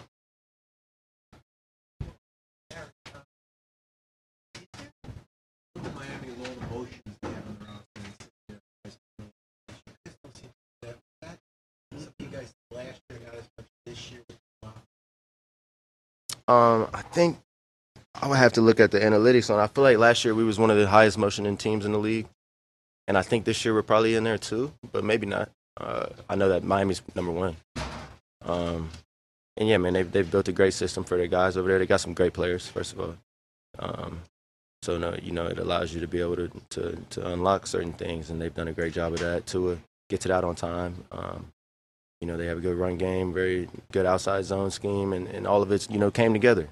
They bought in and they run it really well. As far as us, we're searching, man, we're searching. It's going to look different than the Dolphins because we're not the Dolphins, and whatever we do figure out to get it rolling, hopefully it's just as effective. But it'll look different. What made it? And now it's time for one of our game ball players of the game to be heard from. It's Brees Hall.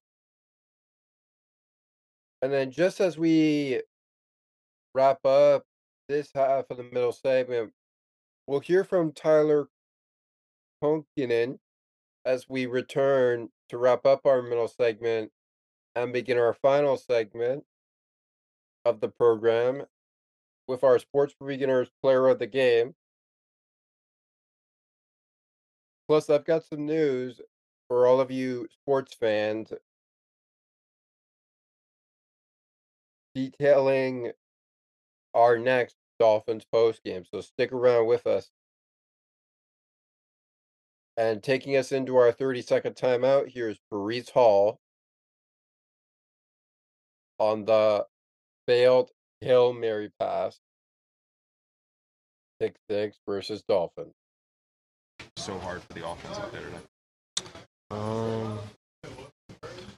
I couldn't tell you. I feel like right now, I'm just trying to make a play. It's been hard for me to get an open space and get some good looks and stuff. So I know it's just a lot of guys pressing and stuff right now.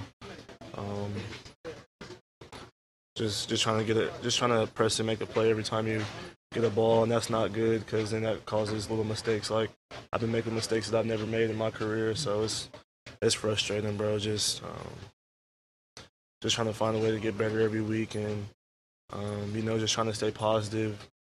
Just being one of the best players on offense, I'm trying to step into that leadership role, which is hard for me because I've always been a guy that just did my 111, did my job. So it's been difficult, but I love our guys. Our guys come to work every day. We're just not getting the result we want. How do you keep from fracturing, Brees? Because when things like this happen, a team does oftentimes one goes left, one goes right. I mean, how do you keep this group together? We got great leaders on our team, and we're still trying to grow on offense. But we just got to take pride in it. I come out there every week, and I know I'm the focal point of every defense, and it's just been hard, man. I'm trying to be the spark, trying to give Garrett some help Garrett get open, trying to get Conk some help, but we just got to come together and be an offense as one, and everybody has to take pride in doing their job. Talk about the emotional roller coaster of when you guys got that pick six. The crowd is back into it. The stadium is alive, and then a couple series later, you give up a pick six on a 99-yard return on the Hail Mary. Yeah, we were kind of surprised we were going in for the Hail Mary, but you got to go in and whatever play your coaches call, it might not be the best play at the time, but if you can execute it, you can execute it. We didn't execute. I wish I was kind of the last line of defense and got blocked. I wish I could have made a move and made the tackle, but that didn't happen. So, I don't really blame the coaches. They trusted us enough to, run the Hail Mary and make a play on it, and we didn't. So you can't blame anybody but ourselves. We gotta, and if we're not making the play, we gotta rally and make the tackle. Do you feel you guys are being surprised that they called it out there? Just because it was the end of the half, I thought we just scored. I thought we were gonna just need the ball, go to the half. But I like that our coaches trusted us enough to go call the Hail Mary. We just got to execute it, and if we're not executing it, we got to make the tackle. Brees, do you feel you guys are being put in the best position to succeed offensively? Me personally, I love our coaches, and I love the stuff they're calling, it's kind of just a tale of us taking a turn and somebody not doing their job or somebody making a mistake, and, it starts to rub off. I take pride in being one of our A players. I expect to almost be perfect every week, and I'm trying, but, it's been hard because I've been pressing so much, and I feel like some part of me feels like, I'm in the box a little bit, but, I'm still coming to work every day, and I love our guys. Our guys are putting their best foot forward, and we just gotta continue to work, execute. We got to figure this thing out. What do you mean when you say you feel like they're a box? Just when you're the focal point of a defense, everybody knows where you're. Everybody knows where you're, essentially what you're gonna do each play. Everybody's trying to stop you, so it's been hard, but just gotta kind of come in, find a way, and keep getting better, and keep finding ways to make plays because they're not coming as often as they'll like. So I'm trying to, with my touches, I'm trying to make a play, which it's been difficult, but we're just trying to get better every week. Knowing that Miami comes in with a highly explosive offense, they can strike from anywhere on the field. Did you guys feel even more pressure as an offense to maybe have to go toe to toe? No, because we know how good our defense is, and if we're not killing our defense and having them out there for 17 play drives, then we know that they're going to be 3 and out, 3 and out, 3 and out. So at the end of the day, we got to play complementary football, and I feel like they're doing their part. But as a defense, naturally, great offenses usually beats great defense. It's the tale of every sport. So, once you can't get anything going on offense, and defense is eventually going to start to break down. Guys are going to get out of their gaps and little stuff like that. So we just got to continue to try to get better and help out our defense and put some points on the board and move the ball and sustain drives. You guys have so many guys right now. Some of the rookies, some of the rookies. Does it feel at all like you guys are outmanned right now? I mean, I'm confident with everybody we have out on the field. Like I said, everybody just has to do their job, and it does get hard. Just when we're not moving the ball, and I'm trying to be the spark, and I know that everybody's looking at me to make the play. And that's the worst thing when you're trying to make the play, but you can't, or when you're pressing so much that you make a little mistake. Just like today, I'm pressing so much, trying to see what the defense is doing on the toss and take my eye off of it, and then come back and catch 2-3 passes like it's nothing. So it's difficult. But I believe in myself. I believe in the ability I have, and I try to show it week in and week out. But we just gotta take pride in it, and everybody has to get better and do their job. You guys have had to deal with so much this year. Aaron's injury, quarterback change, injuries all over the place. You had a short work week this week, but now you have a little bit more time. What are you expecting out of your teammates as you guys try to get this ship right? I just think everybody needs to, have a little time off and take a deep breath, and we got to come back and put our best foot forward. Like I said, I love our guys, and everybody's trying. You can appreciate that everybody's trying. It sucks that we're not getting the result we want, but we can't just put a new team together overnight.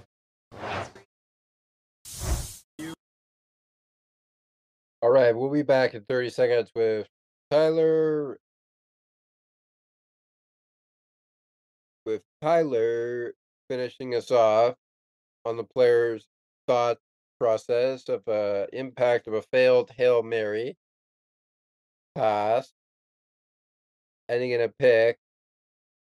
Tyler Conklin is next to hear from, and he's our last person to hear from in this portion of the middle segment. Also to come on the middle segment, we've got to prepare you for Penguins post game coming up around the next hour. The Sports for Beginners programmings with our host Scott McGregor, and of course you can hear his voice on Bill's post game as well. That will happen when the Bills game gets finalized, or whenever we can get that out to you. I, of course, will be with you for Dolphins post game yet again, and I'll touch on when that will be when we continue after our 30-second word from Take Another Look, the podcast. Dolphins postgame resumes into a victory Saturday. W. And just an ordinary Saturday weekend for the New York Jets. right after this. Back at 30 seconds. Take another look with Gerda Felix and Melanie Taddeo Malo, two powerful women of diverse backgrounds having genuine, unique, and uncomfortable conversations that everyone needs to have. Join Melanie and Gerda for conversations about what is missing from human connections.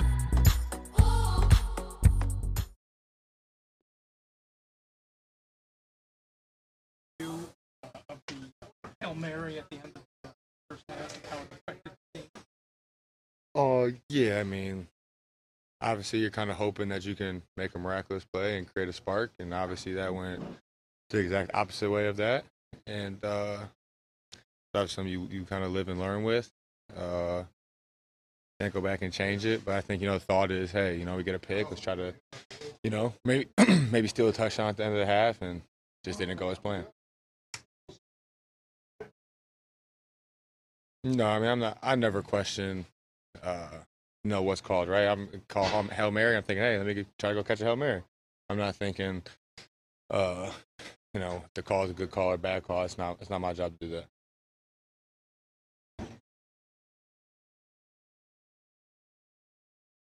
That trick question? No, I'm just kidding. Obviously, I do think Tim did a good job commanding things out there. So I'm proud of him for that. I think, he was back there. He did a good job at the line of scrimmage. He did a good job playing with the cadence and trying to help us in that aspect. So I really, I give him his kudos for doing that. I think he did a good job today. But as an offense, obviously I don't think we were much closer. Did you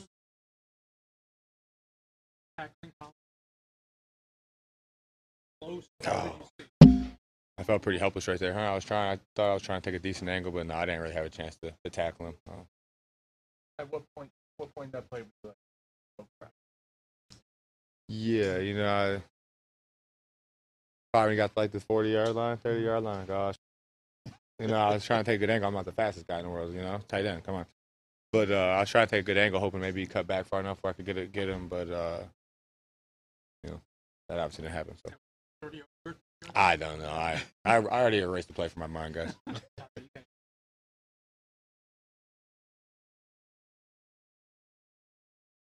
Yeah.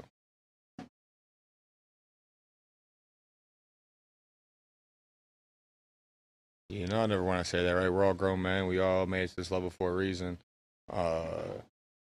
Like I've talked about in the past, it's a good opportunity for a lot of young guys, if they can take advantage of it. It ends up being on all of us, right? We all got to help each other. That's the beauty of football. We all got to be better as individuals, as a group. But I never want to say, anybody's ever outmanned, right? We all made it here for a reason. We're all grown men. A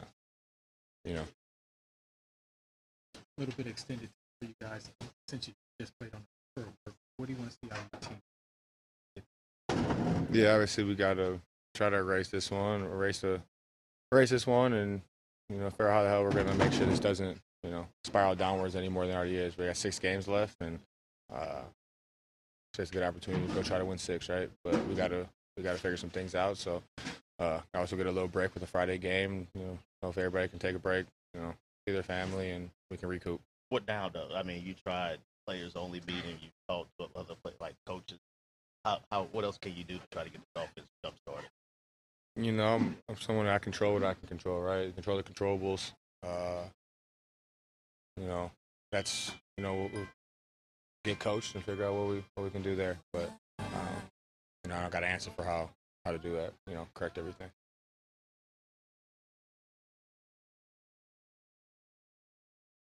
Yeah. Yeah, I mean, you think, to get in the playoffs, you got to win 9 or 10, huh? So you got to turn around. You don't got much time to waste. I know nobody wants to sit here and really hear that, especially fans right now after, what we've been doing right now. But like I said, one-game mentality. We got a little long week to try to figure it out and put together a good game plan and go out there and try to get on the right track.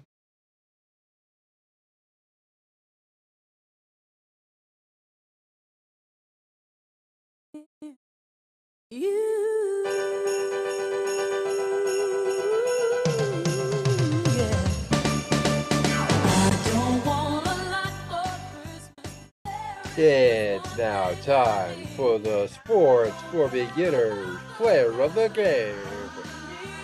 Brought to you by our Sports for Beginners podcast studio of friends on Dolphins Post Game. So, who is this week's Dolphins Post Game Player of the Game? Let's find out by sending it back over to our studio audience in the Miami Dolphins studio for Dolphin Post Game.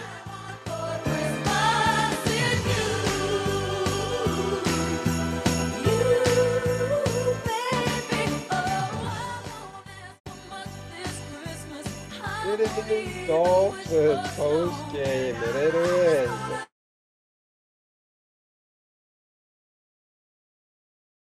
The holiday season that we are preparing for both in America and all across the world.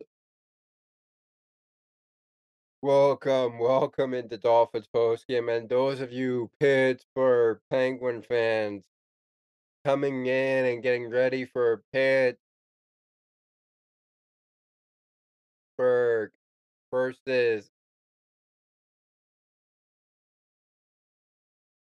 Buffalo.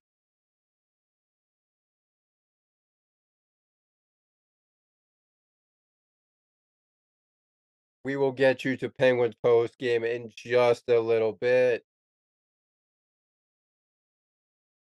And you can always catch that Wednesday on Penguins Hockey Content Week.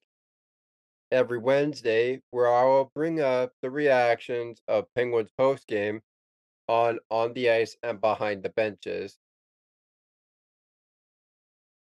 To our game of action, and we'll get to our player of the game in just a little bit. But first, I just want to let everyone know, in case they didn't know, that we had just heard from the last Jets player of the failed attempt of a Hail Mary in Tyler Tonkin. And now we're preparing to hear from head coach of the Miami Dolphins in Mike McDaniel. We'll hear from him in just a few minutes from now. But first,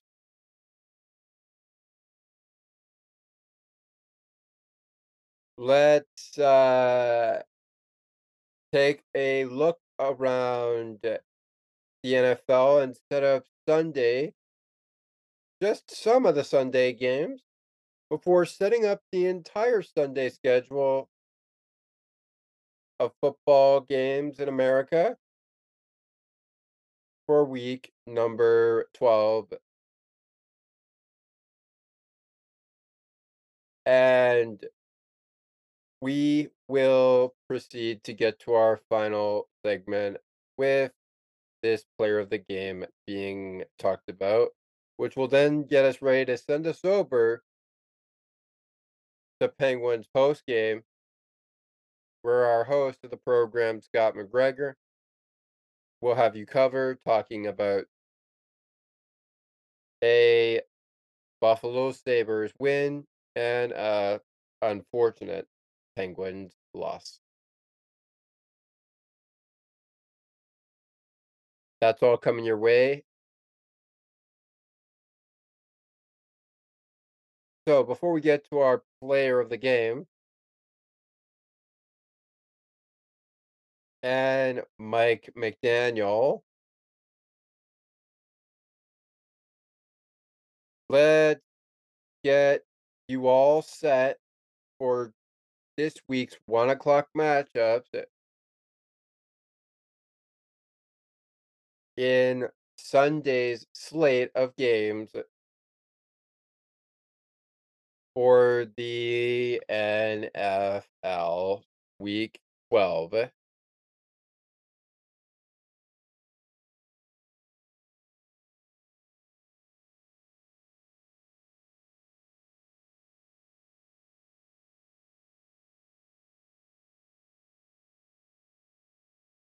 Right? To make sure we get to those, we're going to go back to my CBS app, download the app, and of course, follow your favorite team for all the action that has your team's name on it. Couple of 1 o'clock games for us, but not a lot, beginning with a visit in the New England Patriots area as they go to play in New York against the New York Giants at MetLife Stadium, where the New York Giants also play. That's a 1 o'clock start. I mentioned Tyler Rowland and the Tennessee Titans already. So now I'm just going to mention that they have a 1 o'clock matchup against the Carolina Panthers, which kicks off at 1 p.m. Following those games, we have the Tampa Bay Buccaneers going into Indianapolis for a matchup against the Indianapolis Colts. You can catch that game on CBS. You can also catch on CBS the Steel City Pittsburgh Steelers taking on the Cincinnati Bengals at 1 p.m. You can also listen to the Jacksonville Jaguars and the Houston Texans taking the field at 1 p.m. as well. Our final 1 o'clock game will feature the New Orleans Saints taking on the Atlanta Falcons at 1 o'clock on Fox. So a few Fox games, a few CBS games for all of us to enjoy on this spectacular Sunday, November 26th, 2023, Week 12 edition. Should be very great games to be recapped at the end of Bill's postgame. But that is something for Scott to talk about with you guys a little later on.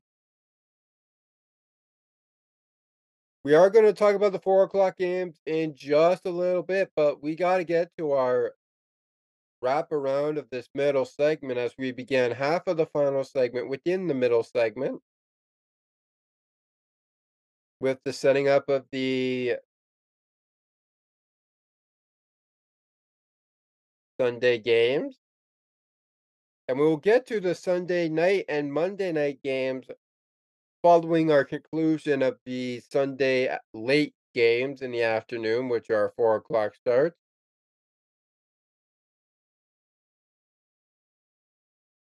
But before we do, let's hear what our guy, our head coach of the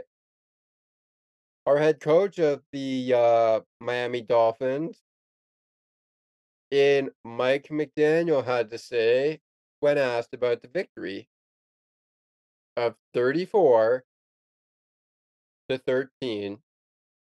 over the Jets. Tell us about what happened to Jalen Phillips. It's his Achilles. Doesn't look great, but we'll find out more tomorrow. So yeah, well, I don't want to get ahead of myself, but not fired up about it. Kind of, I know you said you're not fired up about it, but I guess what kind of emotions? So we saw the entire team come out onto the field as he was kind of carted off. What kind of emotions were you feeling for a guy who was very open just a couple weeks ago about overcoming their early season injuries and how it kind of affected his mental through it all? It was emotional. I think that's one of the special things about this particular team is there's a lot of shared journeys. So, everybody sees what he puts in on a daily basis. Everyone knows how bad he wants to take steps and in his game and you know be absolutely great in this league, which he has. I've been very proud of him the whole season, and you know, it's very very tough in the short term. From my vantage point and just my experience with people, you know, if if it's the worst case scenario, it's also you know, you get a chance to write your own story. So he's the type of person, and he has the right mindset where he'll be able to turn anything that's perceived as negative into an eventual positive. But this is going to be tough and trying for him as we, get our information back and you know prepare ourselves for the worst case scenario. From a momentum standpoint, what did that pick six at the end of the first half do for you guys? Yeah.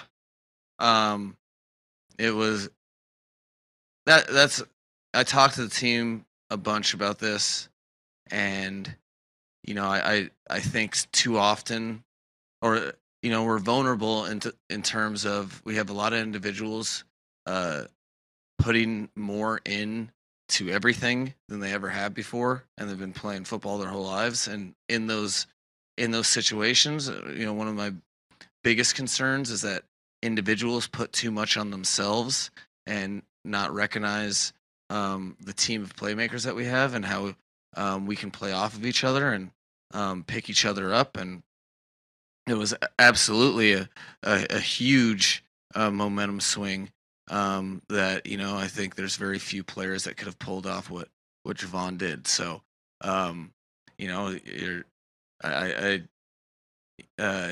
I think he's Javon's the type of player that has very high aspirations for himself, and our team knows that he can be the best player on the field at any given moment. He's watched a ton of Ed Reed tape, and that was very reminiscent of Ed Reed for sure. So that was a cool moment that I think nobody on this team that was on the field will forget that particular play, and that's pretty special. When you're talking about, it'll probably be the first play that people think of when you think back to this game. So it was a big time play and something that our team needed. What did you see from the two interceptions to kind of the final of the first half? Yeah, and I think that everything's a learning situation. I think Tua is going to say that that can't happen. I'm going to say that there's I definitely wasn't right in my play call. But so we got to work together, and I put a lot of trust in his hands, and he's going to protect me in that way. And what I was very happy about is those offer a couple. The second one, it's hard for me to, that's a tough one that, I think it's more the first one that I think in hindsight we could really have back. He'll say both. But I'm always looking for, those type of scenarios to make sure that we are in our progression, as working together, and that he's in the appropriate space, because things are going to happen that you're not going to like. And one of the biggest obstacles he's had to climb is, frustration within his own game, within a game, and making sure that doesn't linger. What I did see was him bounce back, and that takes a lot of training, especially when he's as accountable of a player as he is. That he is.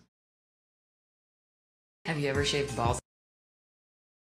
We seem to have run into an ad with our Mike McDaniel, so we're going to let that ad go by, and we are going to just let it continue to go by. We will get back to Mike McDaniel. We're gonna get the go by, go by.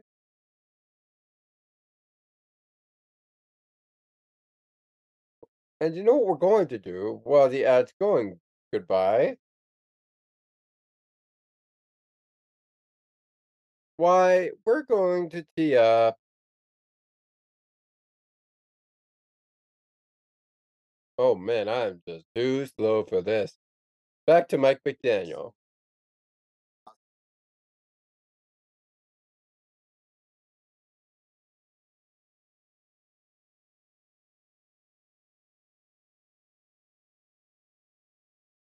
To execute on a down back. He'll say both.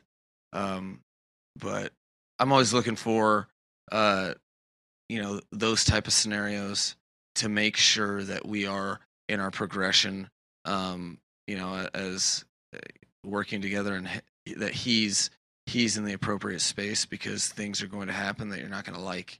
And one of the biggest obstacles he's had to climb is frustration within his own game within a game and making sure that doesn't linger. What I did see was him bounce back, and that takes a lot of training, especially when he's as accountable of a player as he is. That he is absolutely positively so angry with himself in those moments, but to be able to come back and lead with authority and do all the things that we ask him to do to execute on a down and down out basis for the rest of the game, I thought was very encouraging. I also thought that he probably had his best third down game against a really good third down defense. That's a very good defense in general, but in third down, it's not easy to move the chains. And, I think we were 11 for 16 on third down. So there was some good stuff there too. So it's not all picks in my mind. There was a lot of good performance by him. And then also I really liked how he bounced back from that and didn't let that keep him from playing the position as we know he is capable of throughout the rest of the game. The trajectory of well, I view the trajectory as more this way, right? Which is cool. We talked as a team at length. There's part of the unintended consequence of maybe a side of the ball starting off at a historical rate is there's a lot of attention paid to that side, and I think the our defense was kind of overlooked for a while, and on top of that, it didn't start exactly the way they wanted to this season, but it's been a build, and I think since week 8, up until this game, we had been number 1 in the league in defense, stopping the run, and that I think that epitomizes the whole team. What they're doing is what we've identified as what we want to do, and that's progress and continue to get better as the season progresses, and then not cower in the face of obvious parts of our game that we can get better at. You have higher belief in terms of like run defense, wouldn't it? You need to get better as the season progresses, and then not cower in the face of obvious parts of our game that we can get better at. You have higher belief in the entire unit at the beginning of the season than what we're putting out there in terms of like run defense. What do you do about it? You work on that and emphasize it, and there's no shortcut to the gains that they've made. This has been hard work and dedication, each week, belief in what they're being coached, and then complete ownership of responsibilities. And I've been talking about the way that the defense is practiced. Our defense is practiced since the Buffalo game. I keep bringing it up, and it's very satisfying for me as a coach, because I know that if you just focus on that the gains will come. And I think people are starting to see some of the stuff that we've held internally. The high belief and high esteem that we have for everybody on the defensive side of the ball, including the coaches. And as a result, we're starting to have a team that's complementing each other in all three phases. And you can't just show up and say, all right, we're going to stop this, or we're going to beat this to beat the Miami Dolphins. You have to deal with all sides of the ball. And we had a ton of plays made on the defense side of the ball today. Plays that determine the outcome of football games, whether that be turnovers or sacks, or just very, very competitive swarming defense that is I'm very proud to be a part of. Saw a lot of shuffling the offense and Armstead and Kendall Lamb back. Yeah, we were just bored. All right, we've hit another ad in the customary sense of action, but I feel like those ads will be pretty fast moving, so we're gonna let those ads go through and get back to our words from Mike McDaniel. Here he is. I mean, what more can you say? Like, you have all these lineup changes. You have people going in and out of different positions, but you see a group that understands, that learns, not only with the reps they get, but the reps that their teammates get. And I thought, all that being said, they're the backbone. The offensive line was the backbone of the most important offensive drive of the game, which was at the end of the third quarter, where I think it was can't remember, it was a 2-score game, I believe. Went 17 plays over 9 minutes, and I thought that kind of changed that, on top of Javon's interception. Those were the two big moments in the game as far as giving us a chance to win. So I think you're starting to see why we were so happy, and why it was hard to kind of like people as starters in training camp, because there was a lot of really good competition.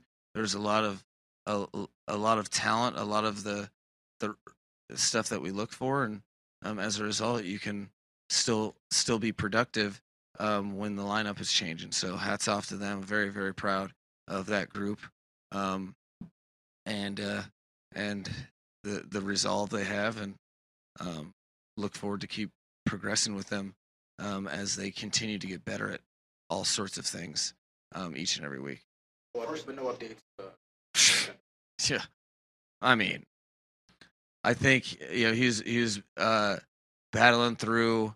No real updates with really anybody. It's it'll be an exciting time when I meet with Kyle and the training staff. Over the weekend and on Monday, because we're luckily we're very well versed at adjusting. So there'll be some capable guys that are healthy. Who those are and exactly what that's going to look like, we'll find out. My first two possessions, back-to-back fourth and short situations. Can you take us through the positions on those two? Again, when points might. Yeah, the first one we had converted I think a 3rd and short on a screen to Tyreek, and we'd gone down all the way to the 5-yard line. And in those situations, you're just kind of reading the reading the room, as it would be, with regard to your team. I felt very comfortable. I was very happy with the defense's first series, and I felt like they were ready to play. Just I kind of had that feeling all week, and so we went to something that I'm very comfortable putting in Tyreek's hands. Against a very good player, we came up short, but proved us right by getting a stop and we got the ball back. Then what was the second drive? Yeah. Okay. So the difference for me is you go for it on 4th in a similar distance at the 20 something, and you get the first down. You still have 20 yards to go before you score a touchdown. The stakes, the play that I called, I kind of knew it was going to be. It's 4th down. We're going to take a shot at the end zone to score. But if you do convert, you're talking about 1st and goal at the 4. So the risk reward of failure to me are a little different in the first quarter in the grand scheme of things, from the 5 to the 20 whatever, which was the difference in decision making. All right. And that wraps up Mike McDaniel, ladies and gentlemen. And now we are going to step aside from the Sunday Night Football music for now. But we are going to send you over to Penguins postgame, as I mentioned. We are going to send you over to Penguins postgame, which you can always catch on the Sports for Beginners podcast, and of course on the On the Ice and Behind the Benches podcast in just a few minutes from now, most likely 9:30.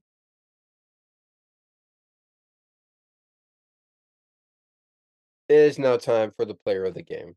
Let's get the player of the game through, and then let's just put a bow on the show. As we've now got into our closing points of our segment, our final segment is now underway and has been underway. We're just wrapping up some unfinished business with the middle segment. So here is, first of all, your player of the game for both the Dolphins and the New York Jets in the 34-13 Miami Dolphins victory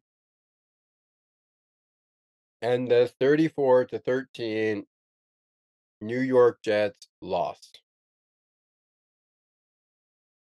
For the New York Jets, let's start there. Even though they lost this game, I still think they had a star. And I'm going to give it to Garrett Wilson. 44 yards, 7 receptions, 10 targets, 6.3 average a carry, a touchdown, and his longest yards were 11 yards. So he's your New York Jets player of the game.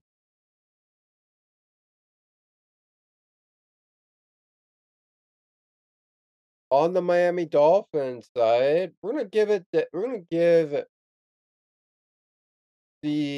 player of the game to the man behind that epic first half ending play. Excuse me. There. Excuse me there. Javon Holland And I apologize, Holland, if I'm not saying your first name right. I'm apologetic. It was a Dolphins safety who was our player of the game for the Miami Dolphins, 1 interception, 99 yards, and 1 touchdown. And if you missed the play, I'm just gonna reintroduce you to it while also introducing you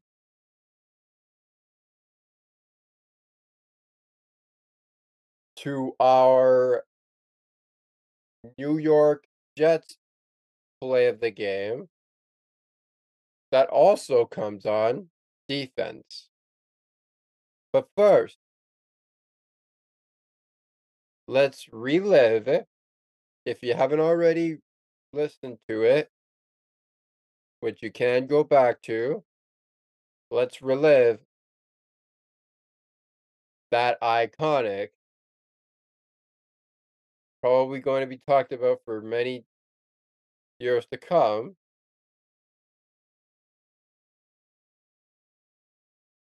99-yard touchdown.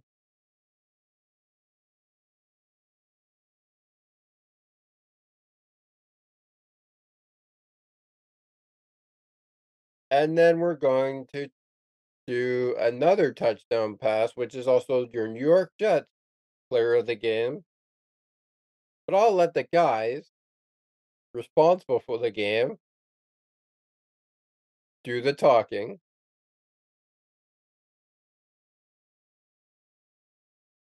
So, once again, if you haven't already seen it, here are the guys that called it.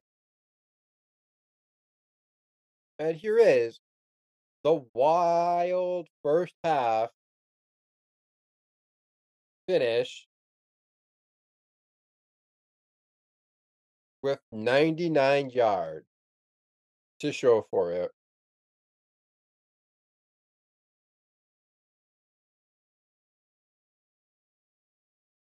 And we'll see what Boyle, how far he can throw it. If indeed he throws it or they try a lateral or whatever here. Meanwhile, he just tries to get away from everybody, throws it into the end zone to a lot of traffic, and there's a pick on the other side. And coming back from the end zone is Holland, and Holland is at the midfield, and Holland is inside the 40, and Holland is inside the 20. Can you believe this? That is insanity.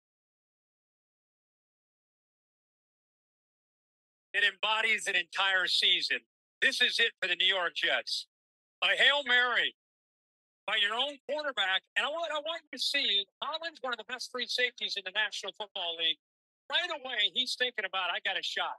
I mean, the entire way, he built up more and more speed. He left all the skill behind him. All the receivers are way behind him. Now you got linemen and one skill guy in Brees Hall who gets blocked. And now you're asking Boyle to try to make a play right here. And he's The Miami Dolphins play of the game, the 99-yard touchdown. Now here is another pick six touchdown, but this one comes off the New York Jets. Back to the people that called it on the New York Jets play of the game.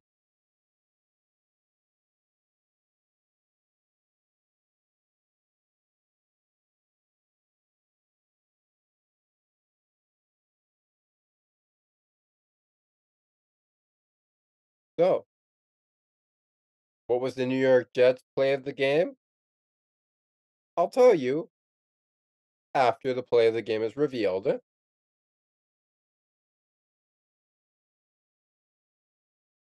For now, here are the guys that called it, and here is the play of the game. the hill, bottom of the screen, wide right.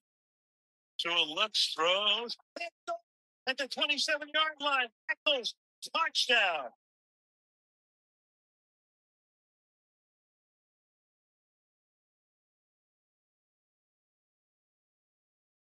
Pick six touchdown for the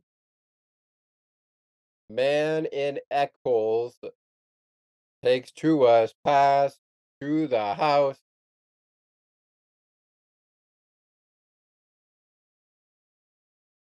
And next thing we all know, the Jets are coming. But as all of us know,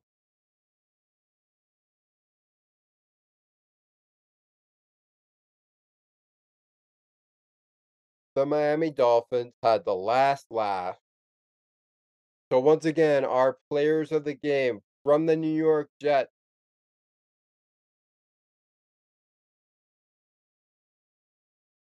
It is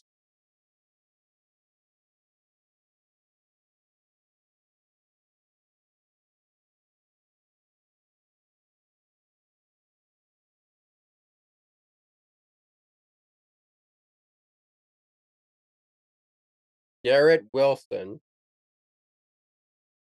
number 17 of the New York Jets. For the Miami Dolphins, it is Javon Holland.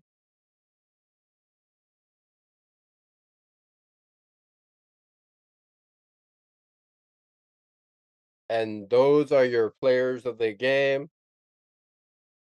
Now, before we get down to our final piece of business in the final segment, it's about time we set up the Sunday matchups. But we can't do that without some Sunday music to get us ready. So let's get it on.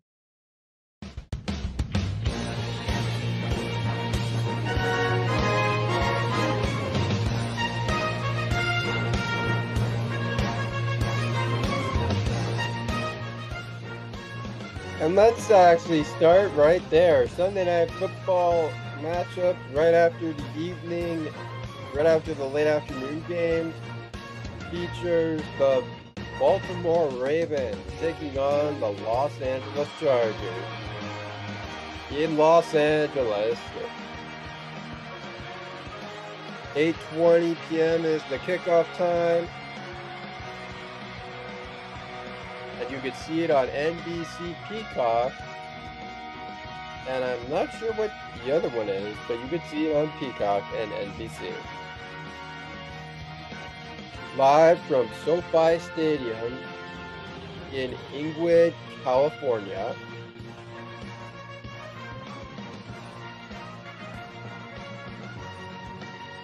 Our late night action begins with at 4:05, the Denver Broncos taking on the Cleveland Browns.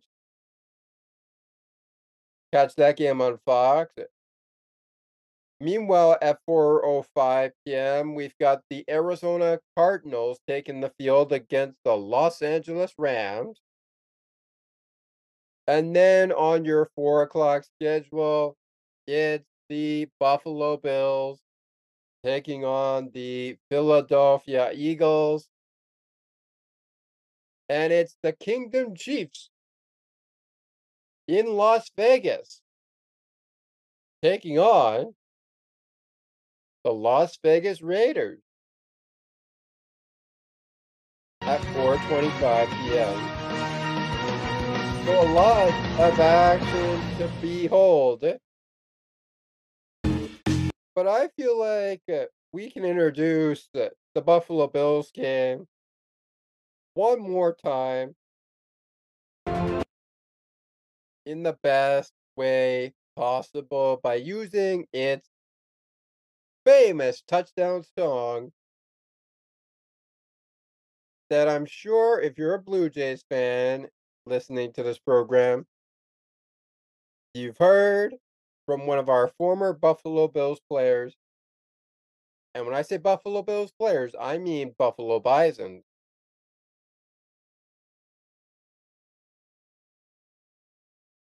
I'll talk about who he is when we get to the shout song. Whoops, spoiled it. But anyways,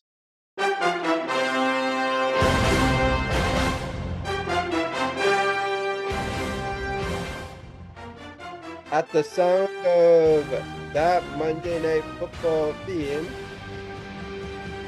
Week 12 ends with a bang matchup featuring the Minnesota Vikings taking on the Chicago Bears. Catch that game on ABC. Of course, you can catch it on TSN.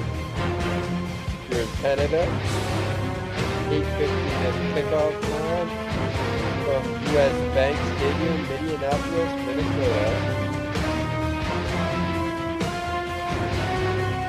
Should be a fun game. Drop number 12. But everybody, I'm sure you're all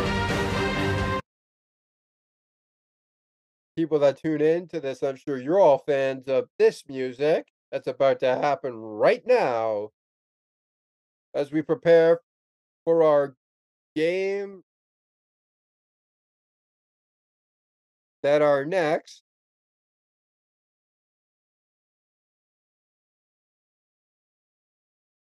For the Dolphins and the Buffalo Bill for the Dolphins and the New York Jets. That's coming your way right after this from Shout.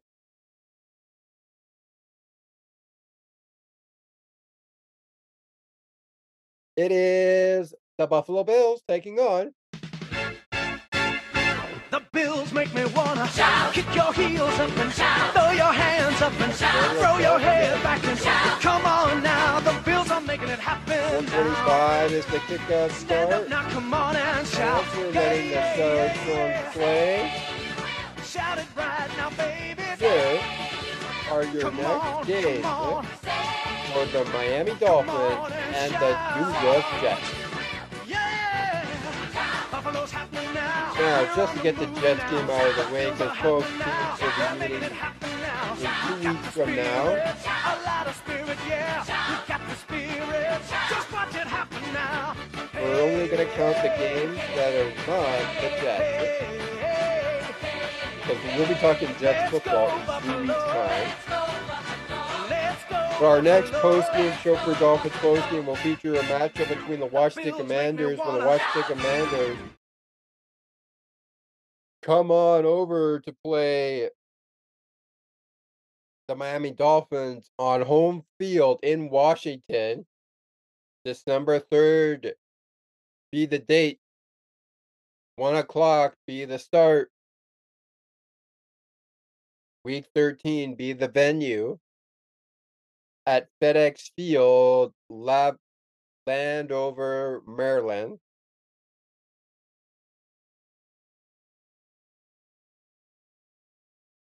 Then it's Monday night for the Dolphins, December 11th, when we go against the Tennessee Titans.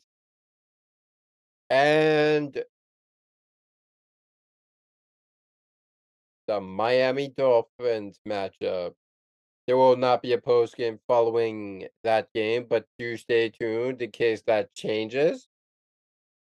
For the Miami Dolphin post game content, there will not be, as of right now, there will not be a post game right after that game ends.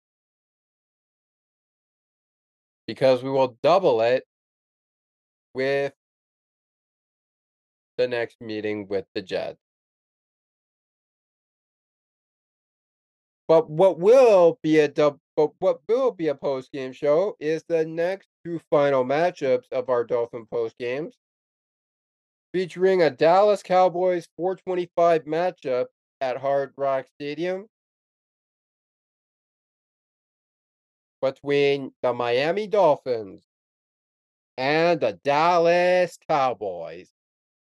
Yeehaw!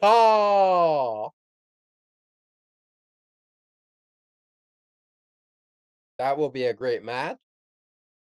And we will get to Buffalo Bills football with the Dolphins the second and final time. but not before we face Lamar Jackson and the Baltimore Ravens at 1 p.m. on week 17. Speaking of which, before we get to the New York Jets next 5 games, we will look at the playoff picture. And as it stands right now, Miami Dolphin fans, we are in the playoffs. The Dolphins are in the playoffs, and they are on the bye week for the first round bye. But will it stay that way? Let's see what the other weeks of the NFL season bring. The Pittsburgh Steelers also in the playoffs, and they are looking to take care of business against the Baltimore Ravens if all stays the same. The Houston Texans and the Kansas City Chiefs will meet one more time in the AFC playoff matchup. The Cleveland Browns will play against the Jacksonville Jaguars, but anything can happen in the AFC, just like anything can happen in the NFC. Speaking of the NFC, the Philadelphia Eagles have the first round bye as it stands with a record of 9-1, one loss, 9 wins, and no overtime. The San Francisco 49ers and the Seattle Seahawks will meet each other in the NFC matchup, 7th and 2nd seed. They'll meet each other in that matchup. The Minnesota Vikings and the Detroit Lions will meet each other in Detroit if all goes according to plan. And the Dallas Cowboys are going to New Orleans to play against the Saints. But that's as it stands right now in the playoff picture. Your wild card picture looks like this. Baltimore, Kansas City, Jacksonville, Miami are already there. Cleveland is there as well. Pittsburgh is there. Houston is on its way. Buffalo, Indianapolis, Denver, Cincinnati, the Los Angeles Chargers, the New York Jets, the Tennessee Titans, and the New England Patriots are very, very close to being eliminated. But like I said, anything can happen, and the Bills still have a chance to change the odds. Will they have home field advantage? Who are they going to face when all is said and done? No one knows, and no one will know until the end of the season. Speaking of the end of the season, let's talk about the Jets' next games. Following the matchup, final meeting against the Miami Dolphins. Now, as mentioned, they lose this game 34-13 and are on their way next to play the Atlanta Falcons in MetLife Stadium at 1 o'clock next Sunday. The Sunday after that, the Houston Texans come to town with a 1 o'clock p.m. start. Meanwhile, you already know this, but back at Hard Rock Stadium, the Dolphins will await the coming of the New York Jets in hopes of sweeping the New York Jets in the two meetings. But right after that, the New York Jets will face the Washington Commanders before having two more road games on the road between the Cleveland Browns and the New England Patriots and Bill Belichick. Okay. The Miami Dolphins and the New York Jets games are set. Remember, 2 weeks. 2 weeks, Dolphins Nation. 2 weeks, Jets Nation. And both teams are back at Hard Rock Stadium one final time this regular season to complete the first of two meetings this season.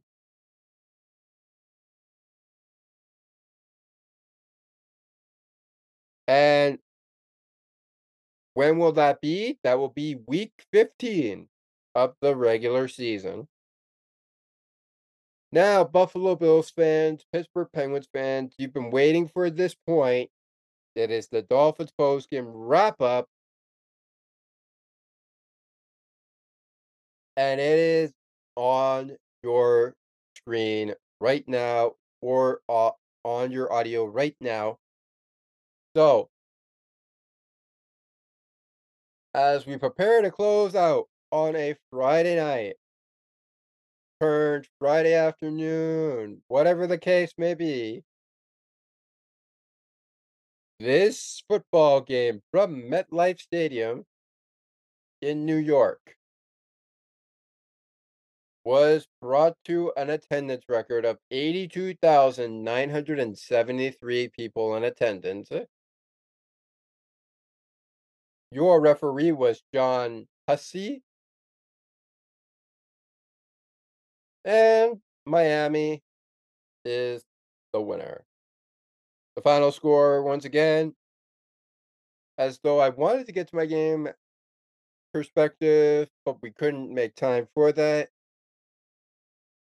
The final score, though, as we proceed to sign off on this edition of Dolphins Postgame, until next Sunday when we face the Washington Commanders, the final score, Miami Dolphins 34, New York Jets 13.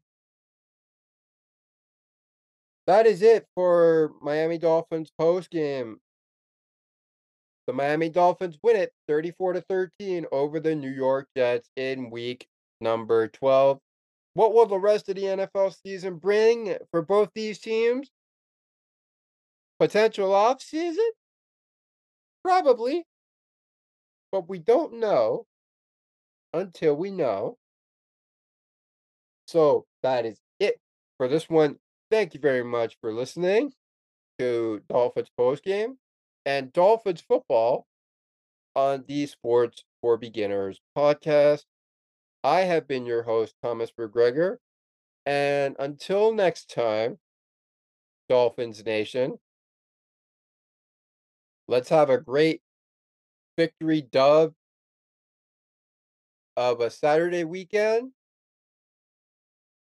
Happy American Thanksgiving to all of our American listeners, including those in Miami. And happy Saturday to all of you Jets fans. And here's hoping for a bounce back. But until then, Dolphins Nation, I'll see you after the Washington Commanders and Miami Dolphins do battle next Sunday. Once again, that is it for the show. Thank you very much for listening. Fins up, Dolphins Nation. And I look forward to catching up with you again next Sunday on Dolphins Postgame. Peace out, guys. Have a great week. This is Dolphins Postgame. Host Thomas McGregor signing off of the Sports for Beginners podcast. Our closing message is next. And we're sending you off to Penguins hockey. on the Sports for Beginners podcast. I'm out. Peace. We're in the air, we're on the ground, we're always in control. And when you say Miami, you're talking Super Bowl, 'cause we're the Miami Dolphins, Miami Dolphins, Miami Dolphins. You just listened to Dolphins Postgame on the Sports for Beginners podcast network. Now, as we prepare to say goodnight from Dolphins Postgame, we'd like to remind you that if you want more information on Dolphins Postgame, who the host of the show is, or when the next Dolphins Postgame is, please visit the Facebook page of the Sports for Beginners podcast by searching Sports for Beginners Facebook page on Facebook. Want more information on the podcast itself? And of course, this program, just visit sportsforbeginners.wordpress.com. Once again, that is sportsforbeginners.wordpress.com.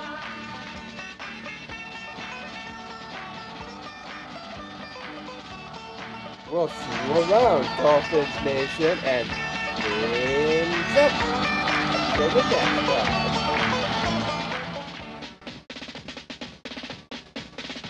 Miami has the Dolphins, the greatest football team. We take the ball from goal.